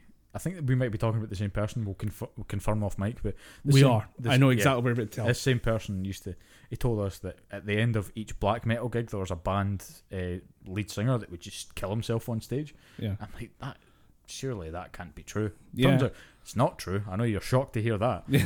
Turns out you can't just do that. That's just another thing. You can't just fucking end yourself on stage. There have been bands where the singer has hospitalized himself by doing dumb shit on stage. There are bands that have torn goats apart on stage. Yep. And that black metal does have a very dark and weird past that if you read about it, it's really fucking fascinating. Church burnings and shit like that. The Lords of Chaos is a fucking fascinating book. Yeah. It's really worth a look if you can get a hold of it. It's not like a banned book or anything. It's just if you can be bothered to go and find it on Amazon and get it shipped to you. If you can find the audiobook read by Tim Curry. Really? No, I'm just just saying shit, dude. Like if that had been a thing, I would have listened to that. Can you imagine if it was read by Christopher Lee before he passed? That'd be the most metal thing. You'd have to sell your soul after that one. You just walk up to the church sit and say, "You guys are on this." So you get it. You understand. But if you're talking about the fact that like you've heard horror stories and you've heard over exaggerations of the metal community, especially the black metal community, it's like there are like people of all political spectrums, all sexual genders, every possible conceivable notion of people. A lot of people find something in black metal to relate to, and it's a real community of people that actually just want to have a good time together, and they just want to celebrate this thing. And then a weird opportunity like you have where you're listening to black metal in a Norwegian castle. Like, everyone's just there to say, I was there at that moment where, like, it was at its most interesting and weird and nuanced.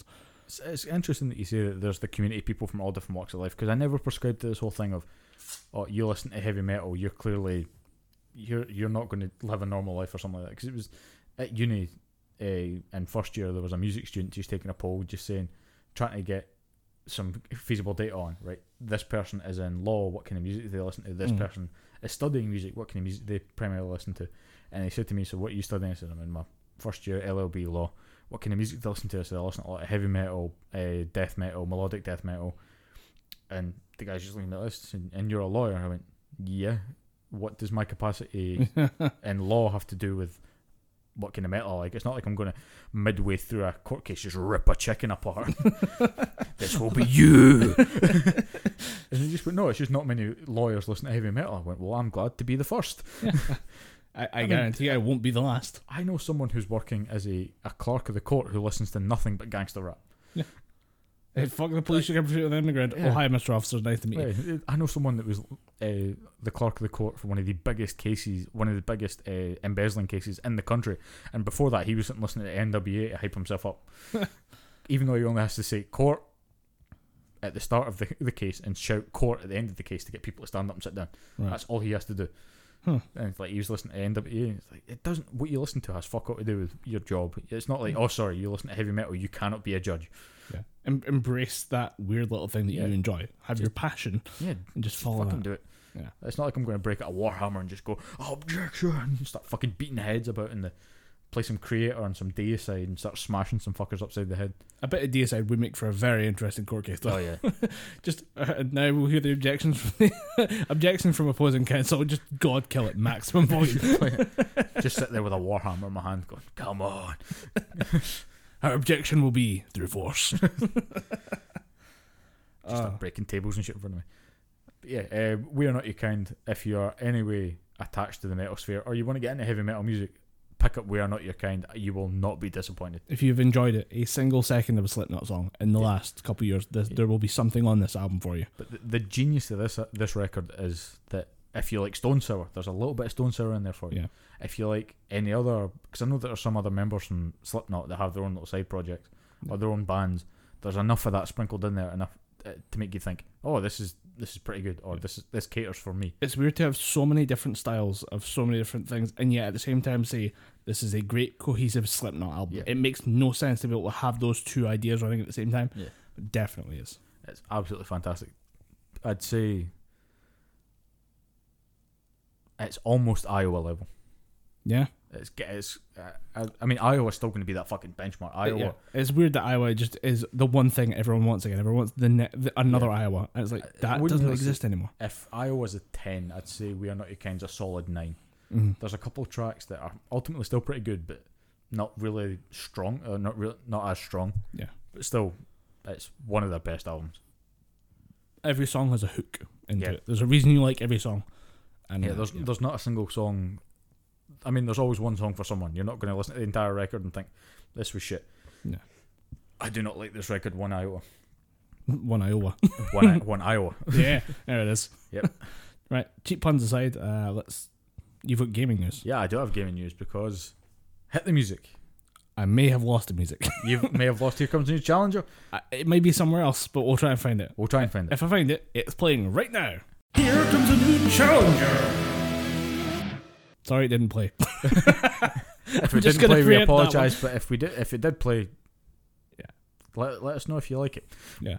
But as is no secret, I'm a huge fighting game fan, and there's been new fighting game news coming from Evo, coming from Smash Bros. We'll kind of skate over the Evo stuff just now because there's a new Guilty Gear coming, which is fucking huge for me. All right. But there's been nothing shown about it. There's been a teaser that showed off a new character with a weird skull mask and dreads. Oh, they do that usual thing where it's like, here's the teaser for the new game coming out, and it's just the title card and then a vague hint of a character. Yeah, here's two characters that you know are going to be in the game fighting in weird still images, and then there's the new character that shows up, puts his battle mask on, and just stands there and looks broody. And there was other stuff shown for Tekken that I'm not really going into because I'm not a Tekken fan. Yeah. Never have been a Tekken fan. Still using Street Fighter in my house. But the big news, fighting game wise, is the hero from Dragon Quest got dropped in Smash Bros. Ultimate, and he is a very weird but very, very fun character. His whole gimmick is that he has an MP gauge, right? So he can cast different spells in the game. All his recovery and his damaging moves are tied into this MP bar because without it, he'd be OP as shit. Because his up A is this weird tornado attack, so he can recover. His side B is a lightning attack. Right. And if you neutral B, he launches a fireball. And because Dragon Quest is drawn by Akira Toriyama, he fires it like that. Nice. Got the Kamehameha hands going. Yeah. Just real quick though, is he really the first character in Nintendo stuff that's magic powered? He's not the first character to have magic, but he's the first character in the Smash Bros. Series to have this kind of gauge. Right, okay. Where it's tied in, because you've got the other characters from Fire Emblem that one of them can cast magic, and he does have kind of an MP gauge, but it counts to, once you've finished using that spell, you kind of toss away the spell book and you need to wait for it to recharge. Okay. You can't attack to refill it, you just need to wait. But with the hero, the more you attack, the quicker your MP gauge fills. Ah, right. And if the more you use spells, the quicker it depletes. So, like I said, he's got all the different moves, and his down B as he cycles through 4 different spells up to a maximum of 16. So he has 4 individual little spell menus that can have different spells on it. You've got one that just launches you straight up to the top of the stage and you land back down. That's pretty handy. It's pretty good if you're almost off the stage. You quick down B. I think the spell's called Zoom because Dragon Quest always have weird spell names. Right. So you just launch yourself back up to the top of the stage, and you can get a spell that turns you metal for 5 seconds. So you just become metal. You can't be thrown. You can't be damaged. I approve. But if there's another hero on the battlefield, he gets a move called Metal Slash, which just cuts through that immediately, and it's an instant KO. Huh, that's really weird that you would give a deliberate counter to your... Does that happen with other characters in Smash? There are certain things that if you play 2 of the same characters, they have counters to each other. Okay. Which is just a unique way of not having mirror matches in, which I am a big fan of. I hate perfectly symmetrical violence. If I'm playing a Snake and you're also playing a Snake, there's every chance I will say, can we go back to the other menu? I want to change character. I fucking hated doing that because in my house when I was playing Street Fighter with my brother, we'd always both play Ken. I'm like, I fucking hate this, let me go back. And then that's when I picked up Akuma and just started destroying people. Fucking awesome. But the hero he's kind of like Dante from Ultimate Marvel vs. Capcom 3 because he just has so many moves. I think in total he has about 25 to 28 moves, which is strange in a Smash Bros game because most characters get 12 different moves. Yeah, because you've got limited control scheme. Yeah, you've got neutral attacks, you've got A and B attacks that most people will get. But with the hero, he has all these different spells that can do different things. He gets a reflector. He can put people to sleep with one spell. But my 2 favourite spells in the game are one called Kamikaze, where he just blows himself up. And anyone that gets caught in his range gets taken out with him. And he has a Vegeta move where he does Final Explosion, where he just expends all of his MP. It depletes the MP gauge down to 0, from 100 to 0. And he just blows up everyone that gets in his way. But you don't die at the end of it. No. So at any point when I'm playing as Hero online, I will just blow myself up. Because sometimes you just got to blow yourself up for the yucks, for the lols. But a lot of people are saying, I'm going to play this character to keep me going until Banjo gets out. I'm genuinely more interested in this character as opposed to Banjo. Yeah. Because I never played Banjo-Kazooie. The first time I played Banjo-Kazooie was 3 years ago when I got my Xbox One. And I got the Rare Replay. And I've got Rare Replay. I've actually got one of the Banjo-Kazooie games on, because it's on Game Pass. Yeah. So I think most of them will be on Game Pass. Yeah. But I don't know what it is. I'm not a fan of games where there's just so many collectibles. I think in any given Banjo-Kazooie level, there's about 20 odd collectibles. Looking forward to that one. And that's the main focus of the game. It's just collecting shit, and I got bored of that way too quickly. So. It's a bygone thing. It's from a bygone era. It's so the old platform generation where, like, as soon as people figured out 3D movement, they're like, how do we make this really frustrating for everyone involved? Let's tell them to collect 100 things, and one of those will be at the very top of a mountain. You have to scale perfectly with, like, frame precision timing. Yeah. How do we make something annoying? Let's have this enemy that could only move in 2D space, move in 3D space, that can now follow you around corners and up hills, and just really piss you off that way. But I was never a big fan of Banjo-Kazooie. Super, really, really excited for him being in Smash, because the simple fact of his inclusion is monumental. Yeah. A character that was long thought forgotten by the company that owned him are now willing to work with Nintendo to make a new game, which is pretty fucking cool, because that's Microsoft reaching across the table and saying, Nintendo, let's work together. Meanwhile, Sony autistically screeches in the background. Sony's just going, Spider-Man. Who's take Spider-Man back? No, Dad. You can't tell me what to do. He's the simple guy in the office. He's just sitting there with one of those paddle balls, just going, what does everybody like? Spider-Man. We're going to buy Spider-Man. What does everybody like? Movies. We don't make movies no more. But, it's Smash Bros. Itself has always kind of opened doors. I'm hoping it's opened doors to new Banjo-Kazooie games, because that's what people want. We don't want what was the name of that game? Banjo-Kazooie Nuts and Bolts, where you have to make a car and drive across platforms that have nothing in them, because apparently no one at Rare, who was bought over by Microsoft, thought that people wanted another Banjo game. They just thought, people want driving games, people want shooting games. But they love the Banjo-Kazooie license. Like, no, we love the Banjo-Kazooie games. Yeah, like they love the characters, not the games. Like, well, you were kind of wrong about that one, weren't you?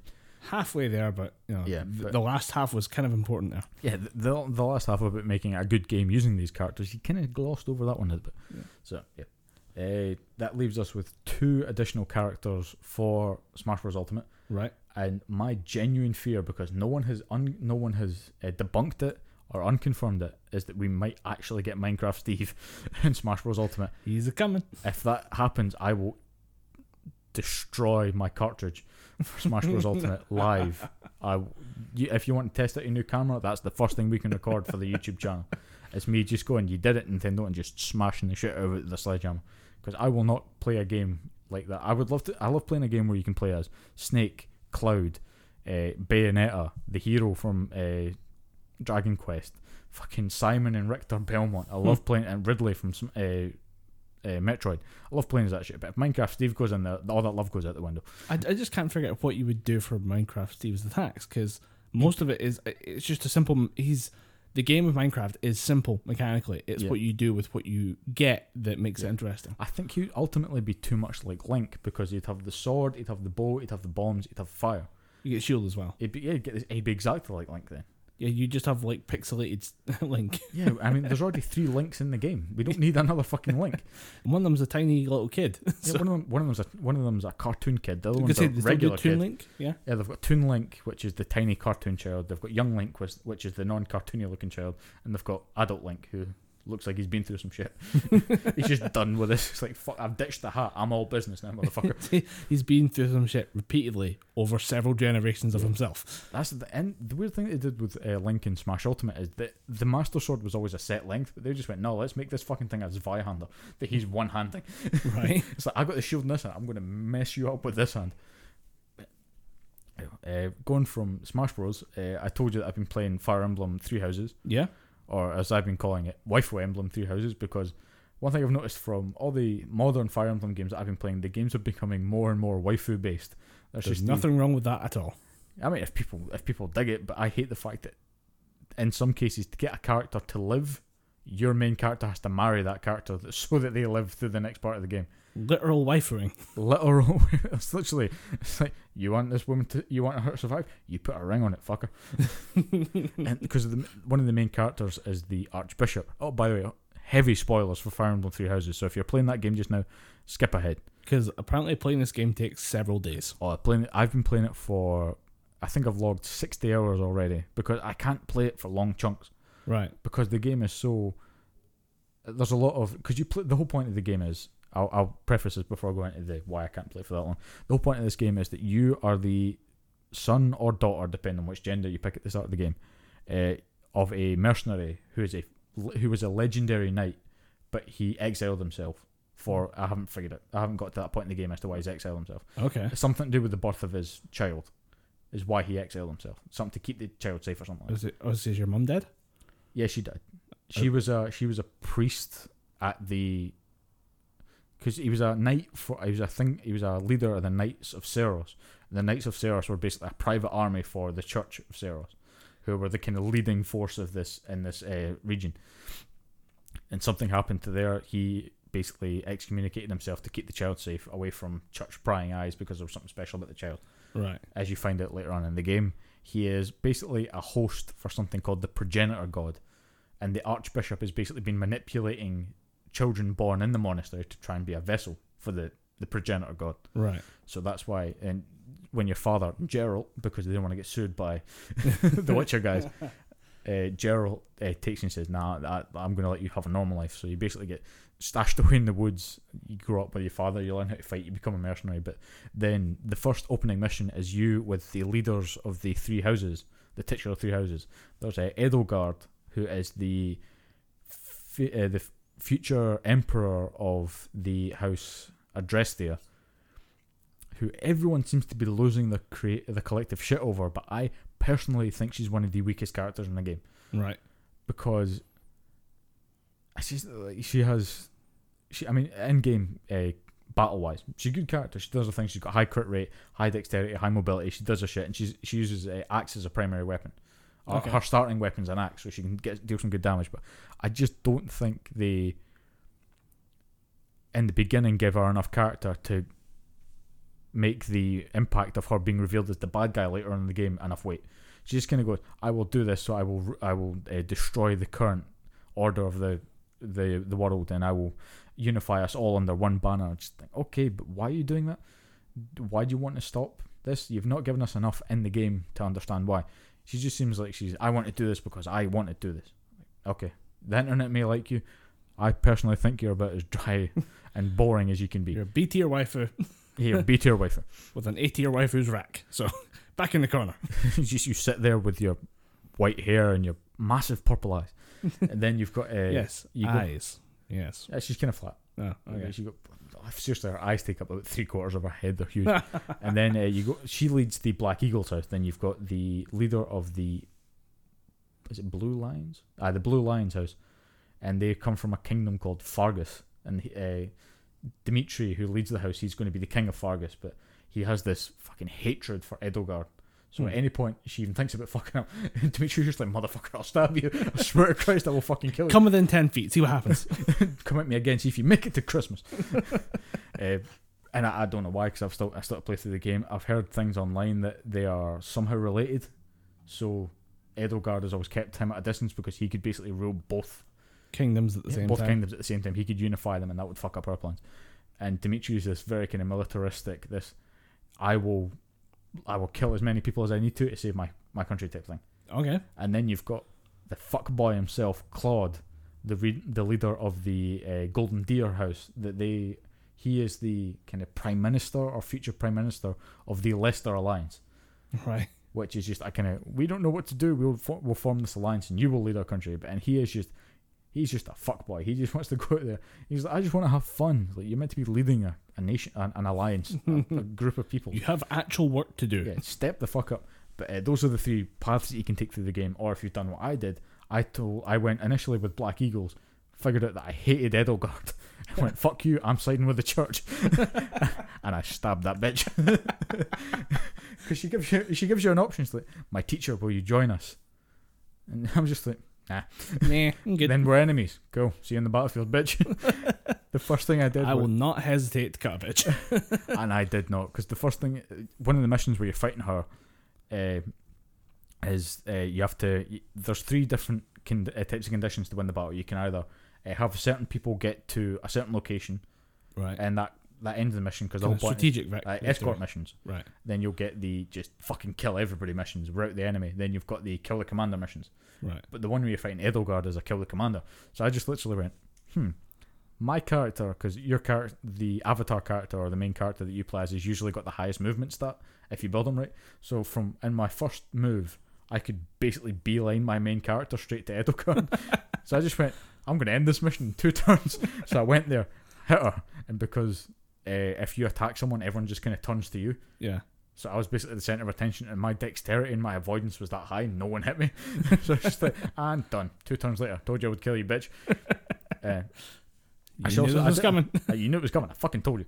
And then I don't know if I said this, but you get approached by. You save the 3 kids, the 3 leaders of the houses, when they're on a training mission, right? And they get attacked by bandits or something, and you and your father Geralt are physically the closest people there. So you deal with them and you escort them back to the monastery, which is called Garrick Mark Monastery. And then the Archbishop, Rhea, she approaches you and says, "Oh, you're Geralt's son. Or you're a gifted swordsman, and you must be a good teacher somehow. Would you like to accept a professor's because those 2 skills translate? Would you like to accept a professor's position at the university or the officers' academy?" And your 2 choices are, "No, I don't think so," or "Sure, why not?"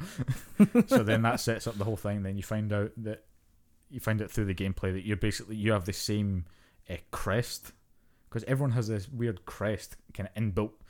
Right. It's like a weird sort of power thing, and you have this thing called the Crest of Flames, which allows you to wield this stupidly powerful magic sword that no one else can wield. Right. And then that you find out through that you are the one destined to be the progenitor god. And then it just kind of takes off from there in different directions. This sounds so anime. It's very anime, and which leads me on to my next point. Why people have been saying that they're not a fan of it is because the art direction and the design for some of the female characters is very scantily clad. And I've heard it's very high school themed as well. It's very high school themed. One of my favourite tweets that I seen on this was, "Why the hell is this game called Fire Emblem Three Houses? This game should be called Shin Megami Tensei," because it's basically just Shin Megami Tensei from like the Persona games mixed with Fire Emblem. And yeah, the whole point is every day you can talk to your students and you can give them. Everyone's always dropping shit in the Garrick Mark Monastery, so you find all these lost items and you match it to the person, and that boosts their affinity rating. All right. And you can do this with everybody. So I have 2 saves. One where I went with the Black Eagles. The one where I said, "Fuck you, I'm going with the church." Right. And the one where I said, "Fuck you, I'm going with the church." My army is so fucking big because I just went around cherry picking from all the different houses, going, "You with the bow, you come with me." Yeah. So my class went from about 12 people to about 20 people because I just started cherry picking, hiring everyone that was available. It's just like, "Hey, you're a cavalier. You're good with horse riding and spears. How about you come with me?" And it's all about you can do different things to boost your affinity. You can have a meal with your students. You can cook with your students. You can force your students to do inter-house tournaments. Okay. And that boosts your professor level. And the higher your professor level is, the more activity points you can do. So I think I'm currently sitting at rank A, which gives me 8 different activity points. So I can do 8 different activities during my day off. And it's all about just building that ranking up, building a repertoire with your students. And then the path that I'm doing right now, if I don't want one of the pivotal characters to die, I basically have to force my main character to marry her. Otherwise, she dies, and I get the shitty ending. Okay. It's basically the video game equivalent of a forced Indian marriage. But a lot of people are annoyed at the female character design because it is very scantily clad. There's a lot of heavily chested women, and the accidental upskirts. Oh no, the wind blows. No, it's not even that. It's just most of them are just bending down a lot. Oh, it's right. like you see. Okay, and everyone is stacked in this game. The main character, at one point, someone gets injured, and the main character gets injured, and you're sitting with the Archbishop Lady Rhea, right? And you're just sitting there's like a fucking balcony over you. And if you play the female character, if you advance one of your sort of affinity ratings to S, that's when the marriage option becomes open to you. And there's one point where you're sitting there with this only happens when you play as the female protagonist, but you're sitting there and you're chosen with your chosen one, your husband or wife, right? Because they included gay marriage options in this game, which but it's not so heavy in it. You can do it if you want, but it's not baked into the game. It's like you, except with that one, if you want to save this person. This is the first time hearing about it as well, which is good because it means it wasn't like pushed like, oh my god, you have gay marriage in the game. Like, if it's there, it's there. Cool. A lot of people are pretty happy about it, but if you pick whoever it is, there's one person where they're sitting on the lap and kind of looking up to you, and again, you cannot see. There's a shadow over their head because the main character is that fucking stacked. It's just like, because they all have these robe things on, and you just see this huge, like, it's just tit sticking out. And like, how do you battle in that? And that's another thing that people got annoyed about. The main character, if he plays the male main character, he's got armor and stuff on. He's got the tunic. It's the classic gaming, the full armor suit for the men, and then the iron bikini for the women. It's not so much iron bikini. It's more the male main character. I think if you don't pick your own name, which you can put in your own name, I think it's called Byleth. Right. Byleth. So if you go male Byleth, he has, like you said, he's got the armor on, he's got this tunic on, he's always got the cloak on. They both have this weird kind of professor's cloak on. Right. Then if you got the female character, she has these weird tights on, booty shorts. Nice. And she's got this like this weird waistcoat on where like you can see her navel, and again the fucking massive chebs on it. I'm just sitting there, and I'm just sitting thinking. At no point I'm just going, well, you just need to live with it. I'm just thinking, I get it. It's not really Anita Sarkeesian is just fucking popping blood vessels watching this shit. But, at a certain point you realise that they weren't lying about the gamer armour. Yeah, I mean, at a certain point you realise that Japanese aren't very woke. I'm just thinking, let's give them massive dues. And that is across everybody, even the characters that you think are slightly flatter chested. Post time skip, they're all stacked. Because you get knocked out for 5 years. All right. Like there's a big battle point, and win or lose the battle, you get knocked into a ravine and you basically sleep for 5 years. Right. And you're just kind of stuck there. And you come back as the former teacher, and you're like, you come back. We thought you were dead. Yeah, you come back as the new leader of Garreg Mach Monastery because Rhea turns into a dragon to fight the basically advancing hordes of Empire infantry. Because apparently she could always turn into a dragon. She was just kind of waiting to see if she needed to. Yeah, pretty much. Because that's the funny thing. She's meant to be this holy bishop, but if you look at her stats, she has a rank in brawling and an A+ rank in healing. So she can heal you with one hand and beat the living fuck out of you with the other. But it kind of makes sense because she's a dragon. She'd be able to have magic and brawling skills. But then at one point, the enemy advances on Garreg Mach. It's kind of an FMV style cutscene, an anime type cutscene. Yeah. You pull out your sword. That's a special, unique sword called the Sword of the Creator, and you charge towards the enemy. And then a shadow just casts over you, lands in front of you, and it just turns around and says "Run!" And you're like, "Fucking right!" And then you get caught in the ensuing battle and get knocked off the stage, and then sleep for 5 years and come back and find that shit's went to pot when you've been asleep for 5 years. And that ends the spoilers for Fire Emblem Three Houses, so you can come back. Yeah. You can come on back. But I'd recommend the game to anybody. If you like Fire Emblem games, you're definitely going to be rewarded as such because you have 4 different campaign paths to play through. The gameplay changes just a little bit. There's more of an emphasis on weapon maintenance this time. Okay. Because in Fire Emblem Fates, all weapons were unbreakable. Right. You could just use your weapons to your heart's content. But there's always this thing where depending on the quality of the materials that go into the weapon. So if you've got an iron sword, you'll get maybe 20 uses out of it. You go steel, 30, silver, 50. There's an equipment above that called Brave. You get about 60 uses out of that. And then you get the magic lines, which are just, they don't get as many uses, but they're about 3 times as powerful. Okay. And there's more of an emphasis on that, and you can repair broken weapons, because previously you could just discard a broken weapon. But now you can repair it, or you can forge it to make it stronger. And there's more of an emphasis on that. And the major emphasis that they put on this one is more, you're not locked into one class. Your character can go to level 100, but if you're really, really adamant about having every stat maxed out, you can multi-class. You can start off as a sword user. You can build your stats in bow. Then you can do the qualify. You can use the seal to become, or to take the exam, as they call it in the game, to become an archer. Right. And those stats stay constantly throughout the game, so you can max out everything if you're really, really aggressive about it. And you can basically tailor your class to suit the mission.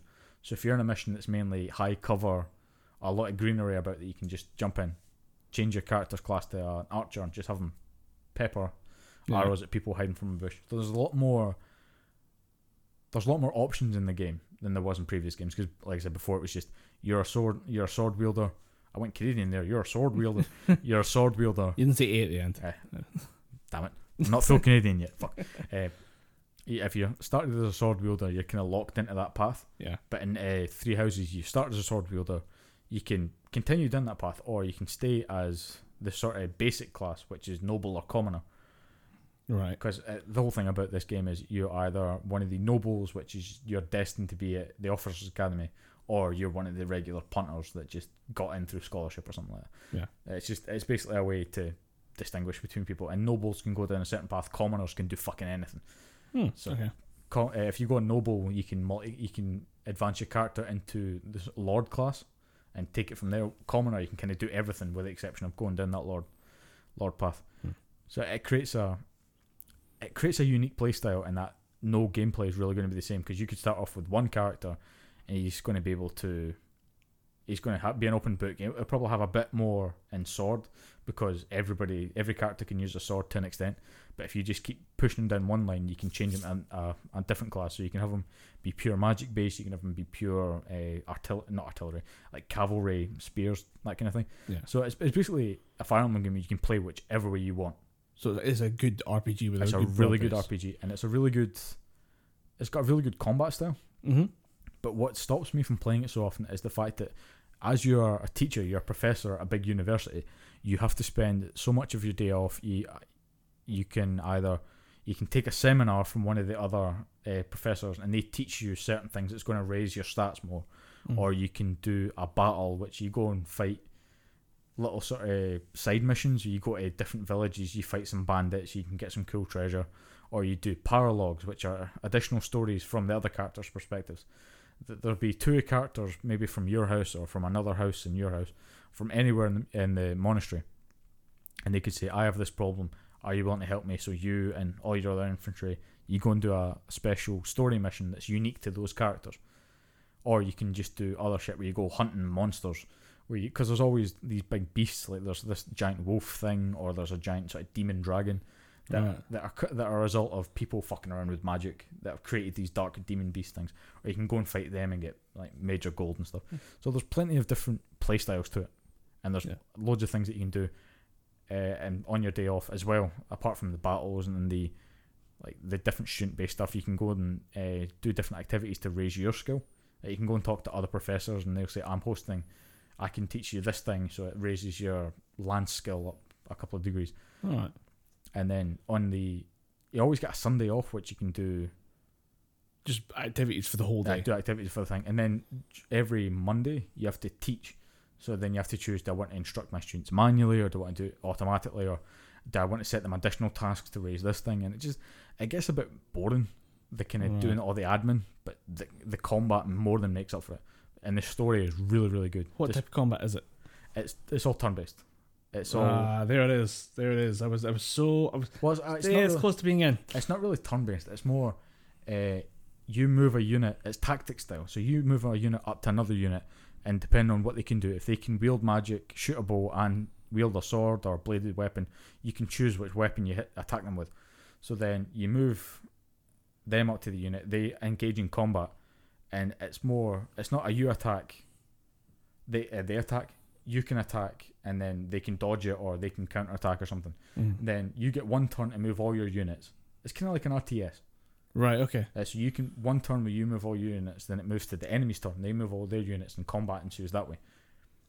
So it's not. That's not so bad. It's turn-based to an extent, but not turn-based in the sense of you attack, wait for the enemy to retaliate, then it'll be back to your turn. It's basically you move individual units, and they can attack and counter within that one turn. What are you playing this on? Switch. Alright, it's only on the Switch. It's only on Switch, yeah. Thought so. Yeah, Nintendo are not really big on the whole sharing, which is why a lot of people are annoyed that Marvel Ultimate Alliance is not going to be coming to PlayStation 4 or Xbox One. That's so weird when you've got like a fighting game that's that. Like, it's a fighting game. Yeah, it is a fighting game. It's a brawler. It's like old school Teenage Mutant Ninja Turtle style brawler beat 'em up type thing, but with Marvel characters. Right, so you would recommend Fire Emblem? I would recommend Fire Emblem Three Houses if you're into if you're into Persona games where you like the sort of more social aspects of it, but you also like a good strategy game. Yeah. I'd say Fire Emblem's definitely up your street. If you're maybe a bit hesitant towards the anime side of things, because like Colin said, this is very anime. This is a very anime orientated game. Yeah. From the character designs to the interactions to the dialogue, it's very anime. It still might be a game for you because the strategy gameplay does pull it through enough, and you get to play it your own way. So there's enough difference and versatility within the game that might allow you to pick up. Of course, if you hate RTSs and you hate anime, you ain't gonna like this game, dog. Yeah. I enjoy the anime. RTS, if it's got good mechanics, it's definitely worth a look. But I mean, Switch is the issue there. A lot of people, it's one console that I never say to people, "Oh, dude, you need to get a Switch," because I recommended that to one person and they played one game on it, and I'm pretty sure they either have sold it or they've packed it away and it is now sitting in their loft because they don't use it. I'm like, I don't blame you. You have to really, really want to buy into the Switch. Otherwise, there's not enough there to keep it going. In a weird way, you almost have to be already invested in the Nintendo way of thinking. Yeah, you need to be invested in Nintendo's product line to even comprehend the Switch. Because otherwise, there's not enough to get you into the Switch if you're not a Nintendo fan already. Or if you aggressively want to play the new Pokemon game, because that's what's getting a lot of people into it. I got a quick gaming question for you before we do Showstopper. What's up? Should I get interested in Devil May Cry 5, having only played 3? Yes. Right. Devil May Cry, I don't care if you've never played Devil May... I don't care if the only Devil May Cry game you've played was the remake. Right. Devil May Cry 5 is fucking outstanding. That game is goddamn caviar. It's up on Games with Gold. Get it. Or Games Pass, so it's free. It's not a content thing, but it's like, is it worth the time invested? Oh, yeah. It's a really good hack and slash. It's the king of hack and slash as far as I'm concerned. There have been other games that have come about and done it before, but I think Devil May Cry does it the best. It's definitely the most stylish. The characters are pretty good. Nero is kind of a just angry ball with a robotic arm, but that robotic arm is pretty fucking cool. You can do a kind of line launch thing where you can pull your enemies in towards you, or you can launch yourself towards enemies. Yeah. Do cool air combos. Your gun actually fires like a gun this time. Right. So it's not a pea shooter. Nero, I mean, it's still a pea shooter. It doesn't do much damage, but actually feels like you're firing a gun this time, because Nero's always had this weird double-barreled revolver. And in Devil May Cry 4, it was just like shooting cold peas at someone. Not frozen peas, because they might sting. Cold, mushy peas. It was fucking useless. But in Devil May Cry 5, it actually has a bit of weight to it, and you can charge it up and deal a bit of extra damage. But the main gimmick for Nero is the different arms that you can equip. Yeah. And with Dante, you just get classic Devil May Cry, all these different weapons, all the cool different styles. It's well worth it. The only thing that I think you might not dig is V. Because V is... That's the sorcerer with the Shadow Panther and the crow, isn't it? Yeah. You have to read poetry or something like that to make things happen. If you read... The poetry thing is actually how you regain Devil Trigger. Right. And Devil Trigger is basically the only way V can be viable in that game. Because you can send out the crow and the panther to attack. Is there not a third animal? There's a third animal called the Nightmare, but you have to upgrade and buy him. Okay. And once you get the Nightmare, you'll never want to leave Devil Trigger because he just blows everything up.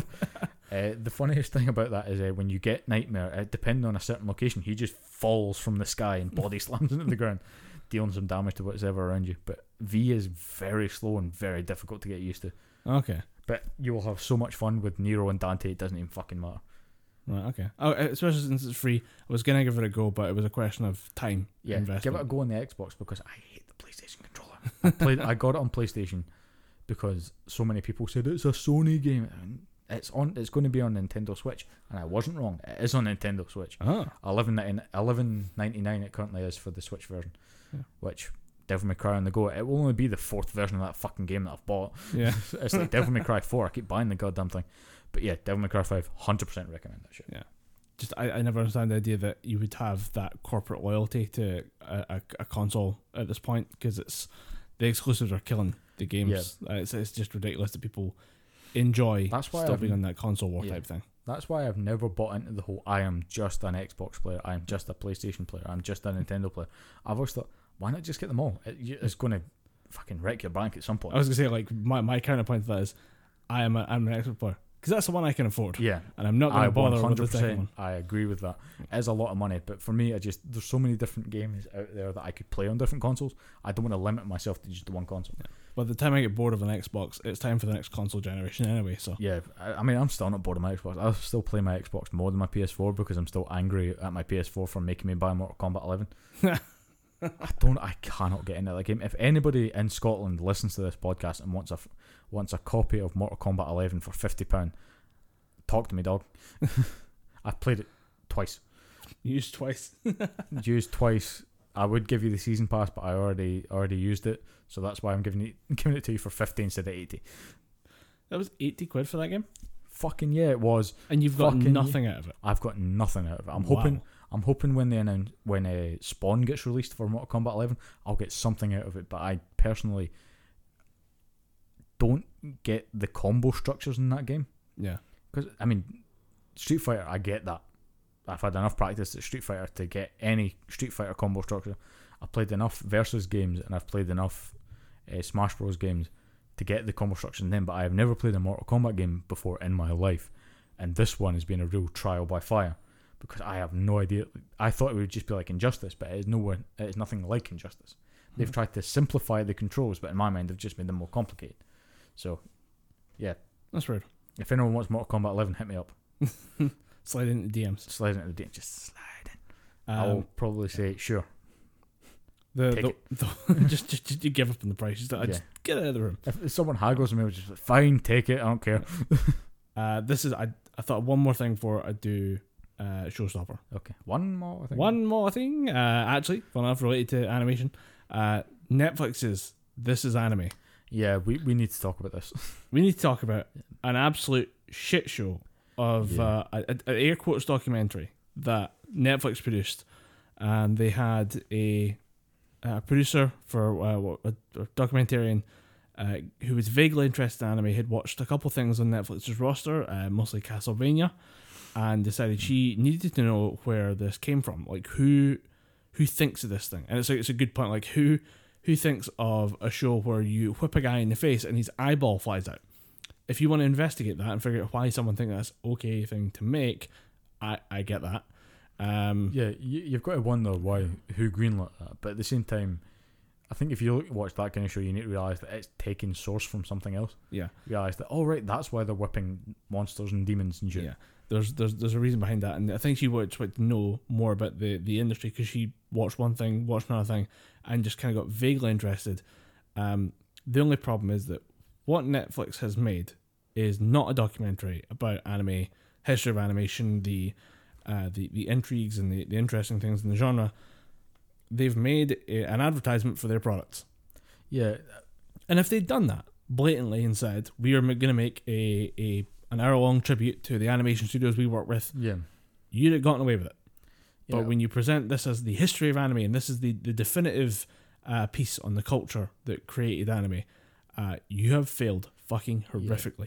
I haven't watched it because I don't want to devote more time to what I made it 20 minutes in. Really? I mean, and that felt heroic. I'll go on. You felt like you'd achieved something. You're walking up to people going, "Yep, I got a badge. I got a medal." I got 20 minutes in. What do you do?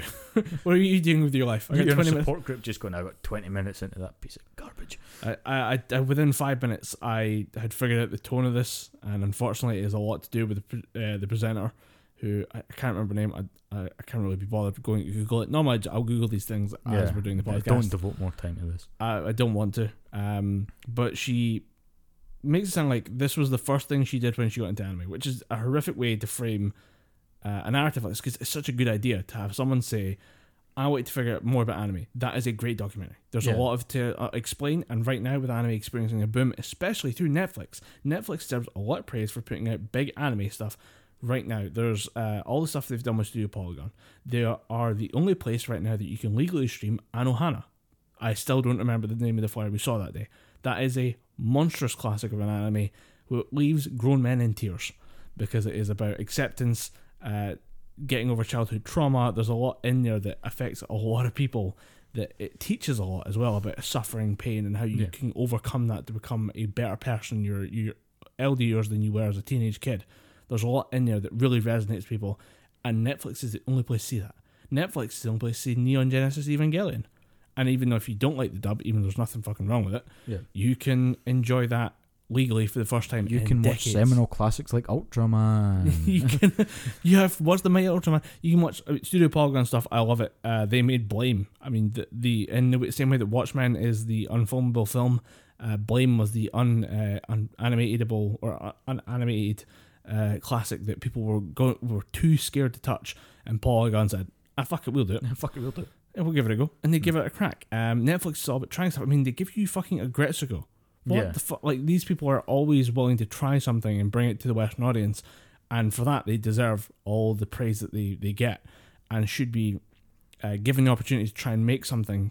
They've been in a great position with these contacts they have in Japanese studios. The only problem is when you make it sound like this was someone's first instinct was to immediately, after watching maybe like 20 hours of anime, to say, I'm going to jump on a plane to Japan. You've immediately alienated your entire audience. Japan is famously expensive. It's an impossible place to holiday unless you save for a couple years to make a trip over there, unless you've got some kind of work lined up there. I mean, I looked into going into Japan because of the Rugby World Cup. That's in Japan this year. I think I was looking at about $1,500 just for flights and accommodation. Yeah, I don't have that much money. Probably would make that in a year. Yeah, it's student loans and shit. It's insane, the idea that this was presented in such a way that, well, the first thing I'm going to do is naturally fly to Japan to meet and sit down with producers, and it's in a weird way, it's a very vlog era documentary. It's much more jump cuts, a lot more vibrancy and like immediacy to everything that goes on, as opposed to like, say, a classic documentary where everything's very slow paced, everything's taking time to explain every little step in the process, and if you were to try and explain the history of animation in 90 minutes, you would fucking struggle, because Japanese animation has been going on for close to half a century or more now. Maybe more. I think earliest Japanese animes were 20s, maybe before that. Yeah, there's a lot of like really old shit, and if you want to try and cover that and cover all the, I mean, there's apparently only tangential references to stuff like Studio Ghibli. How do you make an anime? How do you gloss over Studio Ghibli when they are probably one of the biggest powerhouses in anime? How do you skip over so much because this was actually a documentary about Netflix anime, in which case you get an interview with Adi Shankar, the guy who made Castlevania. Yeah, he's not an interesting interview. It's a very weird interview. It's him. He's a very interesting individual, but at the same time, like it feels like so much of an act. Like, he feels like this is the way a director must be, a way that someone has to behave to be an eccentric. Yeah, with Adi Shankar, it's more, he is so anti-establishment, but anti-establishment in the sense that he is anti the current standards of Hollywood. Yeah, that he is directly aggressive towards people, just to say that he doesn't like the way things are going right now. Yeah, and that act is totally an act. You listen to him in certain things when he's passionate about what he's talking about. When he's talking about himself, he's completely level-headed and normal. But when he's doing an interview with Netflix, he's doing an interview about his Devil May Cry Netflix series. Mm-hmm. He just starts berating the interviewer, saying that all you Hollywood jabronis don't know what the hell you're talking about. I'm going to do my version of Devil May Cry. Then the interviewer says, Devil May Cry, I loved Virgil. And he goes, you loved Virgil? You're probably one of those idiots that thinks Thanos is a cool character. You like the villains. And people are allowed to like villains. Yeah. Marvel's kind of their backbone right now is likable villains. Yeah. You don't get Loki otherwise. But I mean, the Adi Shankar interview is just weird. It's you can tell he's trying very hard to seem weird. And in an interview that's, basically paid promotion for anything he does for the next 5 years. Apparently, from what I've been told, his interview may as well have been him holding up a sign saying "Watch Castlevania." Yeah, because it was just him. That's her entire intro to the documentary is her saying, "Please just watch Castlevania." They get to interview a bunch of people that are from the industry, but again, they're all working on Netflix produced shows. It's a very weird fake documentary to sit and watch, and there's this weird thing that came across. And you start to notice it, and the more and more you notice it, the more it becomes really kind of offensive.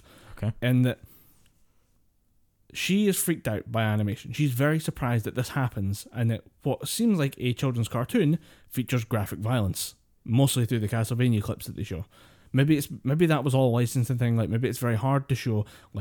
Let's just show the last. How much would it cost you to show the transformation of Tetsuo at the end of Akira. Oh yeah. That would cost you fucking cash money to show. But if you want to show something that's shocking and violent, I'd pick that over anything that happens in Castlevania any day. If you want to say, here's something weird that happens, watch this boy transform into a giant, like, stadium-sized fucking monster. Watch him lose control of his new psychic, weird techno-organic powers, and watch him just break free. Watch him kind of melt into a stone chair. Yeah. You know, but at the same time, rip the chair apart. Like, that is such a weird idea that if you want to show, here's how shocking anime can be, I'd pick that any day of the week.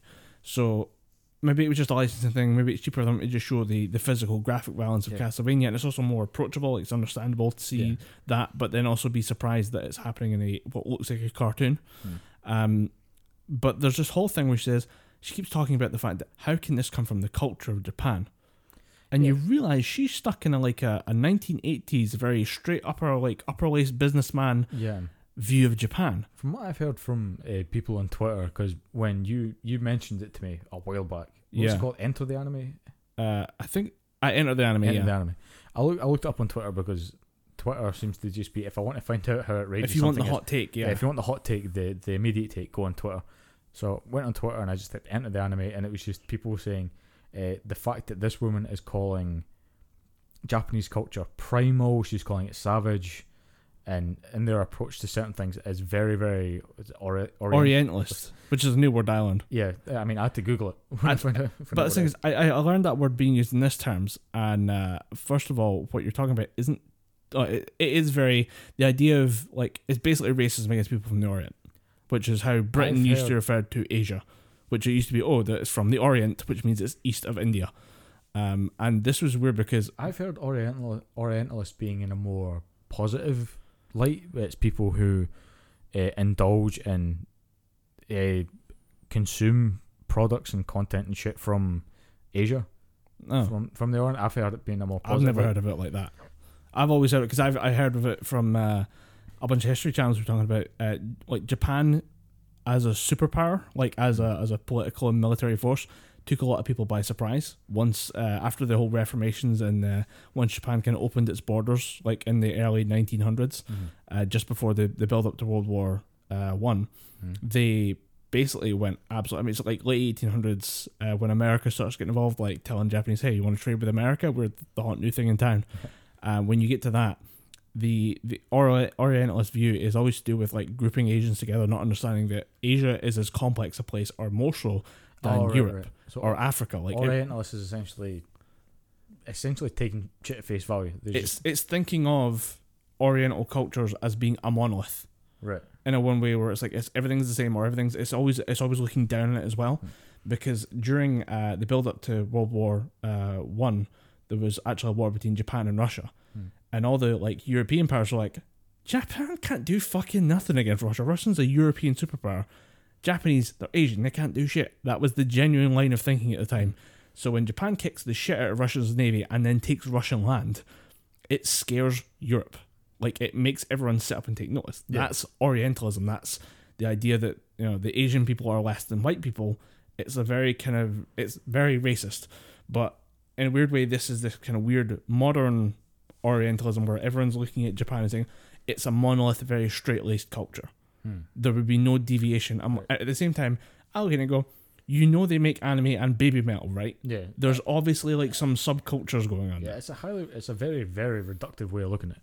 Because if you just think, this is all they are, that's very pigeonholing and very damaging to a whole kind of cultural perspective. It's very surprising that the fact that she keeps coming back to this idea that all Japan's very straight-laced and very well behaved and so rooted in tradition, and Japan does have those factors, but it's a part of a broader culture that includes hundreds of millions of people. That's assuming that all Scots are just fucking savages. I mean, no, we're not like that. We invented some pretty pivotal shit. We're inventors. We're people who champion free education for younger people. How'd you like that train, fucker? Yeah, how'd you like trains? How'd you like telephones? How'd you like television? We made the internet, fucker. How'd you like penicillin?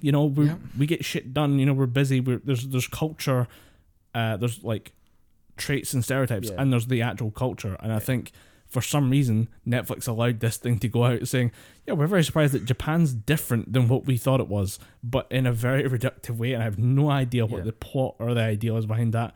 I think it's just to give her an excuse to go in there and be surprised at every time that someone gives an interview that doesn't make sense. Like, it's not what she was expecting.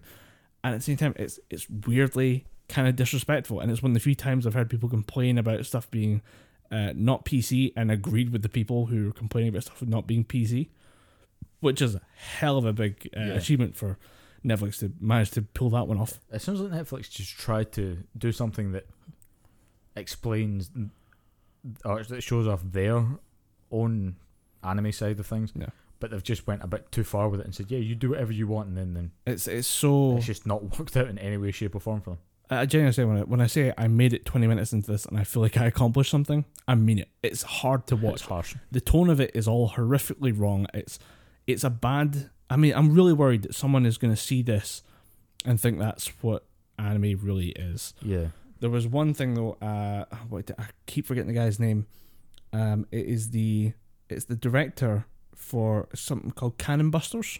It's coming up, and it's the guy who made Boondocks or The Boondocks. Oh, Armageddon. No, give me 2 seconds to try and find the name of this. He's a black animator who is.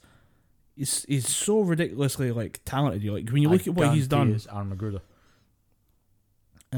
Give me 2 seconds. If it's the guy that made the Boondocks, the kind of anime thing. I don't think it's the guy who made it. It's like one of the directors. Oh, it's one of the directors. There.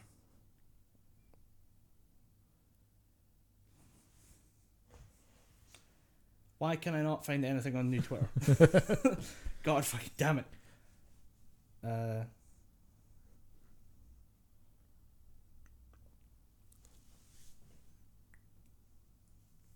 Oh, look at all this dead air. Oh, we can't both be on our phones. I think got it. What I seen on the anime was just a lot of people bashing it, and from what you're saying, it sounds like it's well deserved. The interview LeSean Thomas. LeSean Thomas. LeSean Thomas, who's the director for not only was directing episodes of The Boondocks, but also he was given the keys to just make the Black Dynamite or animated series. All right. Do you know what Black Dynamite is? I 100% know what Black Dynamite is. It is responsible for one of my favourite fucking lines of all time. Yeah. It's a bit when he's talking to he's talking to two women inside the house, and somebody appears behind him and says, "Because Black Dynamite's going to make everything alright," and he goes, "God damn it, Euphoria! I didn't even turn around and notice you." The fact that he was given the keys to the castle on that one should tell you everything you need to know. He's got serious industry cred. He's making a lot of stuff for Adult Swim. He made Korra, which is like one of the Avatar Last Airbender spin-offs that was very well received. Again, he made Legend of Korra. Yeah. All right. He's got some credits then. The guy has serious credibility, and they interview him and they ask him nothing important. And they just like, yeah, so who are you? And he's like, well, I just got real interest in animation. I had no idea how big, like, this guy should have been the big deal of the entire interview. Yeah. Like, the fact that you can get somebody of that caliber and do an interview for your Netflix thing, because he's working on something for Netflix as well. Yeah. He's doing Cannon Busters. Looks interesting. I seen some of the like footage from it in this documentary. I was interested. Like, if you want to watch it, if you want to make this year in Netflix 2019 anime, we're going to go through and interview some people making stuff. We're going to interview the guy from Backay and stuff. Go for that. Make that, but make it that way. Don't say this is the documentary on how to enter anime, because it's garbage. Yeah. I'm worried somebody might have watched that and thought, this is anime. This is as good as it gets. I'm like, there's so much in this wide world of animated classics. Like, there are modern classics being made every day. And next week, I'm actually going to look into some of the up-and-comers that are coming out this season. That are definite like modern classics in the making, and we'll talk about those next week, because there's some great anime that I've started watching this week when I've been off, and we have got some shit to discuss. Fire Force, I don't know if you heard of that one. Never heard of it, dude. I thought it was an anime about firefighters, and I was like, that sounds cool, I'll give that a watch. Nope, they're fighting demons. Turns out when you spontaneous human combust in this world, like, you know, when people randomly just burst into flames, that is actually a demon working inside your body that's getting out. So basically, these guys show up as kind of like a cleanup team. So the special fire service. They show up in an armored vehicle, kick the fuck out of a demon, and then run away again. We're the special fire service. We kill fire demons. It's fucking hilarious. And they at one point there's a weird kind of sense of humor to this whole thing, which should be really dark. It should feel like Hellsing, but with firefighters. But it's way more like tongue in cheek than that, because at one point they get a call to get a cat out of a tree, and they're like, "We know you're fighting demons, but my cat's in the tree." They're like, "This is total bullshit. I've got so much paperwork to do. Why do I have to go and deal with a cat in a tree?" And the girl's like, "Look, sometimes we get phone calls. People think we're normal firemen, but we're really secret fire service, so we can't really turn these people down because they did technically call us and they are in need. And it's good PR. Just go and do the fucking job." It sounds like someone took the script for Ghostbusters and the script for an anime and just fused them. Yeah, it's very similar to that, but they've spent the last 2 episodes dealing with this weird overarching plot that there's different fire stations throughout a city, and they're in the 8th station, which is a newer one, but it's been designed to investigate the other fire stations if there's anything shifty going on, because they suspect that there's torn allegiances between different corporations and people who help fund the projects and stuff, and people are trying to research this for evil needs. And we just got to the point where, yes, people are trying to research this for evil deeds, and it's really fucking good. The animation quality is phenomenal, and there's that, and I want to watch Demon Slayer, because every time a new episode of that drops, Twitter fucking loses its shit. Episode 19 actually ended up trending on like global Twitter. Jesus. Like on the top 10 list, because people were freaking out so much at the animation, and the quality of the GIFs and stuff that come out of it is absurd. So as soon as I can, I'm going to go and binge as much of that as humanly possible. So next week I'll probably dish out some pretty good anime for people to watch, because there's a lot of big hits coming through, and we're not even at I was talking about Attack on Titan finishing. That means we can't be that far away from next season of My Hero Academia. So I'm going to be gushing all over that when that happens. Going to be all over that. Again, it's still... I always feel like I have nothing to say when you talk about anime, because I'm just like, I'd watch Dragon Ball Broly again. I actually got to watch that with my brothers. We did a movie day, and they came over and we sat and watched Broly, and they fucking lost it with the when Paragus gets shot. Oh, my favorite. Broly, your father, he's been killed by a stray laser beam. My favorite. Have you seen the meme of someone, Eric Andre shooting someone? Yes. And the next one is just, why would someone do that? Yeah. My favourite thing is Paragus, then Eric Andre with Frieza's face shoots him, and the bottom panel is just, why would Goku do this? It's so good, and we had a good laugh at it. We watched Ghost Stories as well, which is a weird British horror film with Martin Freeman in it. Yeah, Martin Freeman, and what is it? There's a guy that I recognise in it, but only from the zombie film or the zombie series Dead Set from Channel 4. Yep, we noticed him as well. Ripped in half in the movie, or in Dead Set he gets ripped in half. Yeah, but he's the dickheaded producer of the show. Yeah, Michael caught him. He was like, "Oh my!" Because he just finished watching Dead Set like a couple months ago. Oh, so good. I recognise that guy from somewhere. Who the fuck? And immediately get that kind of a reaction of, "Oh shit, I do remember who That's who that guy is." But we did that, and we watched the Broly movie together, and we've watched all three of the post Z movies together, and it's been an absolute blast sharing that with my brothers, because they had no interest in anime. I've showed them like bits and pieces. We watched Hellsing together. That was fun. Yeah, because that's such a weird gory ride, and it's so funny. Like it's campy, so it's worth watching with people. So you get to share that with people, and it's a lot of fun. So I like sharing. That's why I do like anime reviews on the podcast. It's because it's like I want to share this with you, or I want to let people know there's something great sitting right there, and it's just because no one really talks about it. If you get the chance to share it with someone, like I feel you should. Yeah, you kind of owe it to yourself to put that out there, and the more good press anime gets, the better, because I still think, especially in Scotland, there's this overhang that anime is just for weirdos and freaks and stuff. As reductive as that may be, because I know there are plenty of functioning anime addicts. I know lawyers and shit that are into anime. Yeah, it's not something. It's not as counterculture as it used to be, because there was a lot of people, especially back when we were growing up. You watch anime, or you're weird. You watch weird Japanese stuff. It's a question of access now, because we that was the issue. We could never get a hand on. If we found a Dragon Ball DVD somewhere, it was a fucking miracle. Yeah, that would be something that you would go on MSN and say, "Dude, I found 4 seasons of Dragon Ball for £1." It is now we can get access. Now there are streaming platforms supported by Warner Brothers and by Sony that are global or almost globally available. I do know people in Europe who have serious issues trying to get a hand on some of the anime, because distribution rights for anime is fucked in the West. It's getting better, but it was so hardly, it was so badly fractalized to like different degrees, you could struggle to get your hands on it. And now there's more discussion about it. Like the anime community on YouTube is brilliant. There's a lot of people who go deep on a lot of big different like subjects, topics, and they make great videos explaining things and just chatting about anime in a way that it's definitely evolved a lot over the last 10 years compared to when we were in high school, when it would just be the thing the weirdos in the corner did. Yeah, it was always those freaks that they're talking about cartoons and stabbing people and what have you. I've had people say, I kind of want to get into anime, and you're like, ooh, it's dangerous. That's a Pandora's box, right? You're going to open up a whirlwind of fucking nonsense. Yeah, it's always something. Cause it's happened to me a couple of times. Friends have said, I want to get into watching more anime. Who do I talk to? And I always go, not me. Dude, I watch 3 anime. That is it. I found my 3. I'm good. I watch a bit of Gundam, a bit of Dragon Ball, and occasionally I'll delve into Akira. Yeah. But not Akira, Berserk. Yeah. Those are my big 3. Apart from that, I don't really go into the anime sphere much anymore.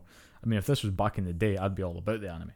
But there's only so many hours in the day. Yeah, there's only so many hours in the day, which is why if I was to get back into anime, I probably would get back in heavily, because I remember watching about 4 or 5 different shows a week back in the day. Yeah. When Bleach was still coming out, I'd watch that. I'd watch. I was desperately trying to keep up with Naruto, and I eventually, after about 20 episodes, you know what? Fuck this. This is awful.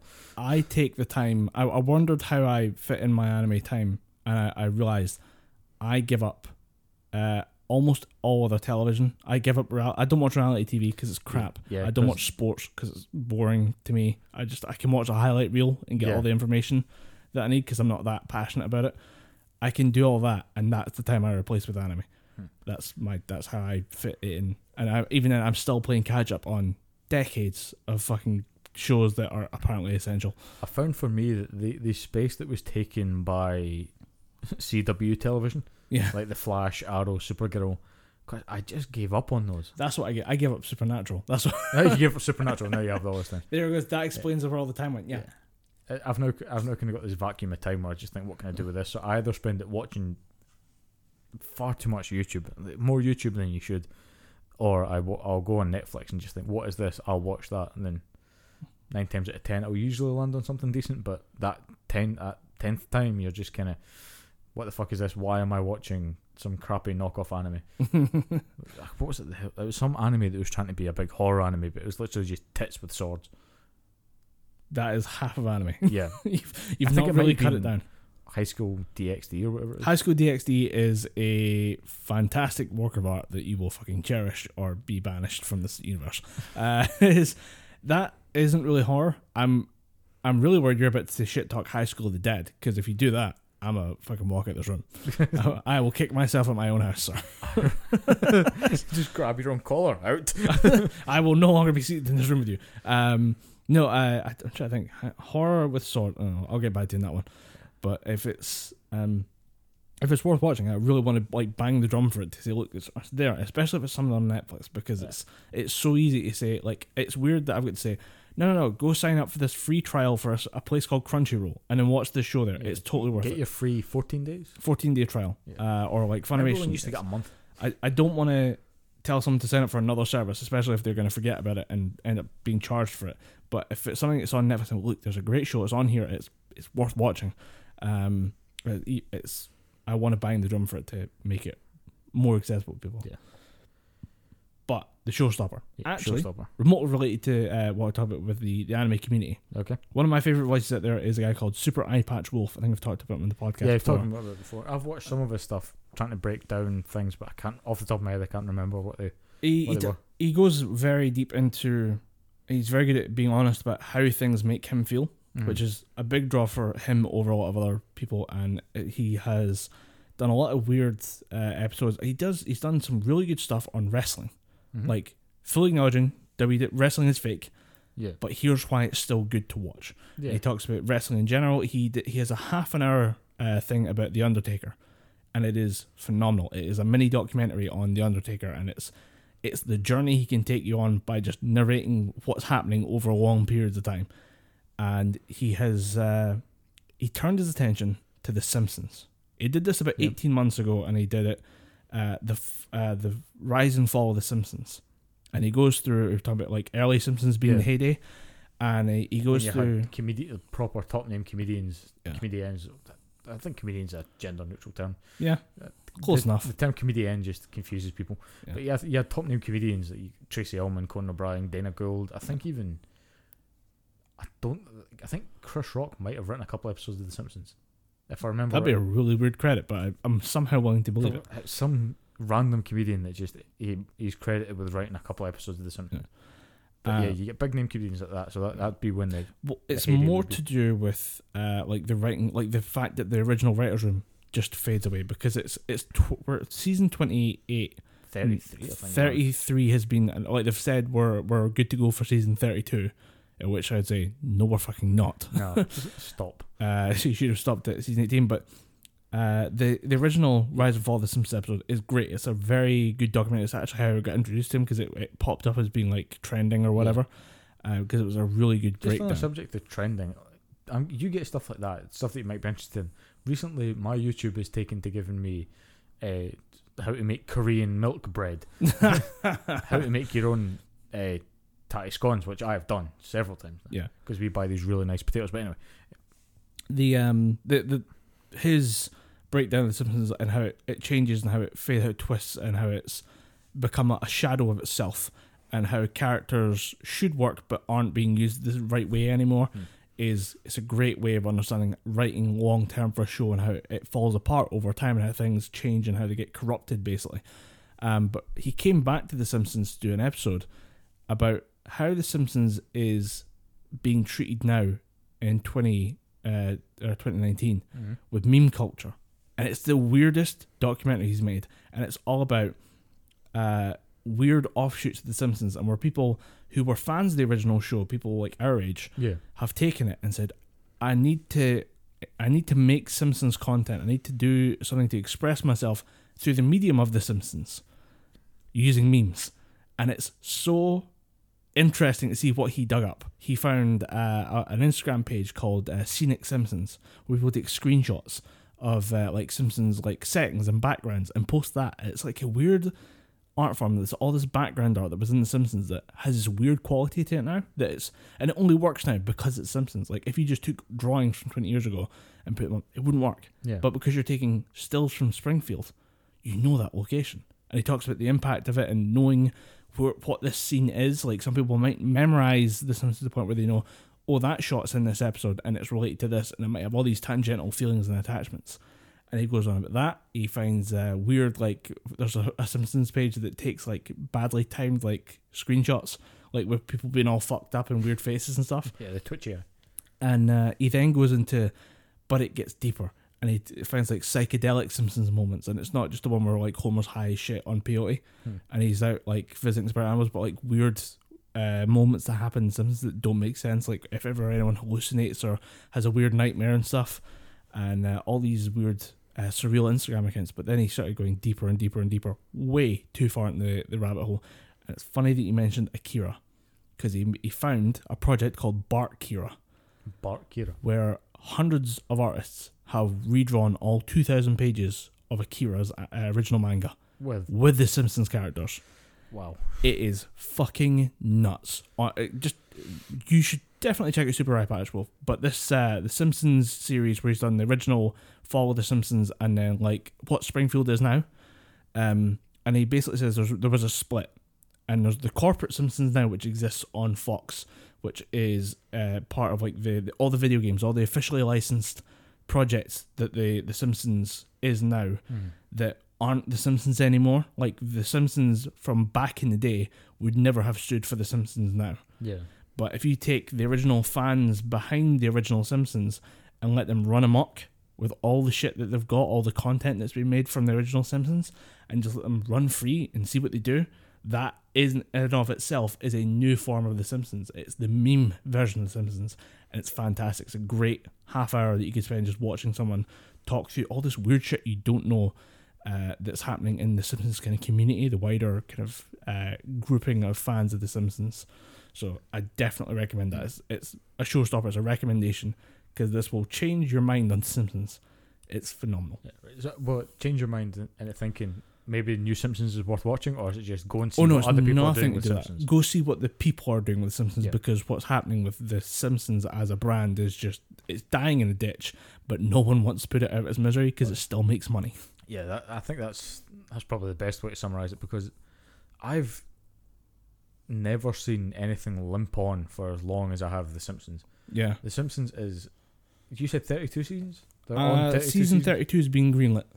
Yeah, I don't get what it is, because I think they've been getting diminishing returns for a while now. Because the last time I watched The Simpsons, it was when they were doing esports. That was a recent episode. I did see there was an esports episode of The Simpsons, and I said I was going to watch it, but then just didn't. Yeah, I had to watch it. I just needed to know. Yeah. And I thought, is this the current level of Simpsons? Because The Simpsons back in the day, when we were watching it on Sky One at fucking 7 o'clock on a every day. 7 It was o'clock, 6 o'clock. No, it was 7 o'clock because we used to watch the news while we were having dinner, and then we'd watch Simpsons at 7 o'clock. And was it always a new episode, or was it new episodes Thursday at 7? New episodes was Sunday for me, because we would leave my grandparents after seeing them, and Sunday afternoon come back, dinner, Simpsons. Might have been that. I can't really remember, but you'd always get new episodes every week, but it was always on, and it was always that thing. Especially in my house, it was just, everybody likes The Simpsons. Yeah, because I had a massive clear out of my room. The amount of Simpsons T-shirts and stuff that I was bought. Yeah. Comic books. I didn't even know they fucking made Simpsons comic books, even though it started off as a comic book. Yeah. I'd recommend. I mean, especially just baked into the zeitgeist. Yeah. I'd recommend watching both, because they pair quite well, and that it's good to understand the true depth of The Simpsons. Yeah. To understand how popular it was, because that's something he goes into. Is that Do the Bartman was a song. Yeah, that people could buy. You could buy as a single, and it was charting. It was up there on the list as being the most popular song in America for a long time. Bartmania is not just a buzzword. Bartmania happened. Yeah, people fucking love Bart Simpson because he was. Some people might not know that happened. Yeah, a lot of people that are watching The Simpsons now probably won't remember. Yeah, the Bartman. You got to remember, at one point, Simpsons was edgy. Yeah, and Bart Simpson was someone you actually liked, because he would do eat your shorts was something you wouldn't eat my shorts was something you'd never hear. Yeah, because you'd watch all the other cartoons, especially growing up in Scotland and Britain. Yeah. Kids TV was always very, what are we going to learn today? Then you watch The Simpsons, you're like, that's his teacher. He can't talk to his teacher like that. I'm going to do that at school tomorrow. But this is the exact things that Super High Patch Wolf goes through, and I'd recommend for everyone to watch these, and just to see how much The Simpsons has changed, and then how much people have in kind of disdain for how much Simpsons changed. See, if you're sick and tired, if you don't want to watch New Simpsons, watch the documentaries that Colin's talking about. Then just watch Futurama. Because Futurama is just the infinitely better product, better voice acted. Mark Groening actually has active influence, or had active influence on Futurama. Yeah, because he could at the time. Simpsons was just so automated at that point. Yeah, the writers had it, animation. Mark Groening just kind of signed his name to it. Whereas Futurama is just, now we're going to do this, we're going to do that. Nixon, I fucking hate that guy. He's going to be president. That's the only reason he's in it. It's worth a laugh. It's weird to see like a staple of comedy that we all kind of clung to as kids being kind of torn apart now. Yeah, I think. For my money, your mileage may vary, but I think The Simpsons should end, or should have ended, say season 30. If not, it should end soon. I'd end it at 15, but yeah. I think when I stopped watching, I was around about season 20.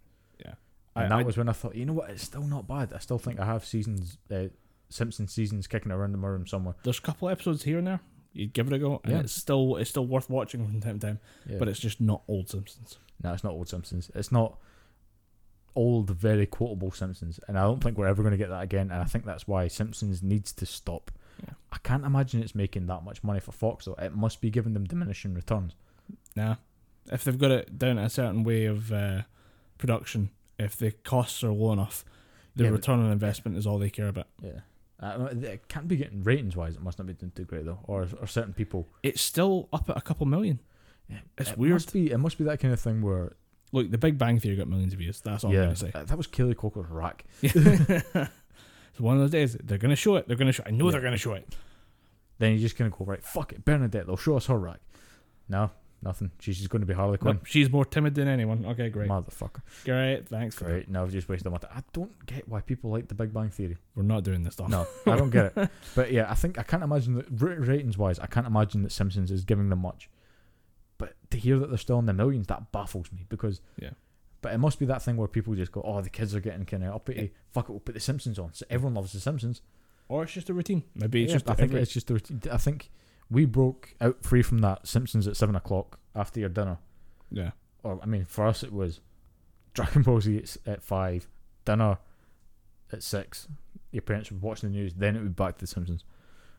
That was genuinely why I got a cable box in my room quite quickly, because Mum and Dad was just thinking, we're not fucking doing this. Yeah. Let them watch the weird Japanese cartoons upstairs.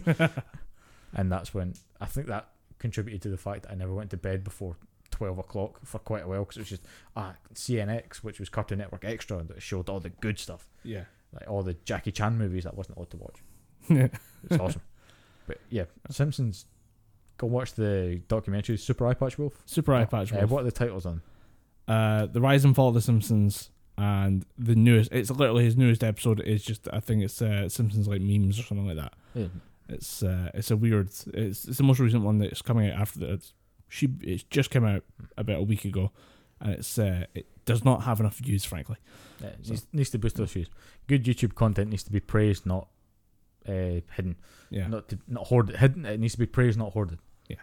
So, if you think that we should have ended 14 seasons ago, and we need to be rewritten or scrapped, please feel free to contact us at Gibberpish on Twitter, or if you'd like to email the podcast, gibberpishpodcast@gmail.co.uk. Shouldn't it be .org?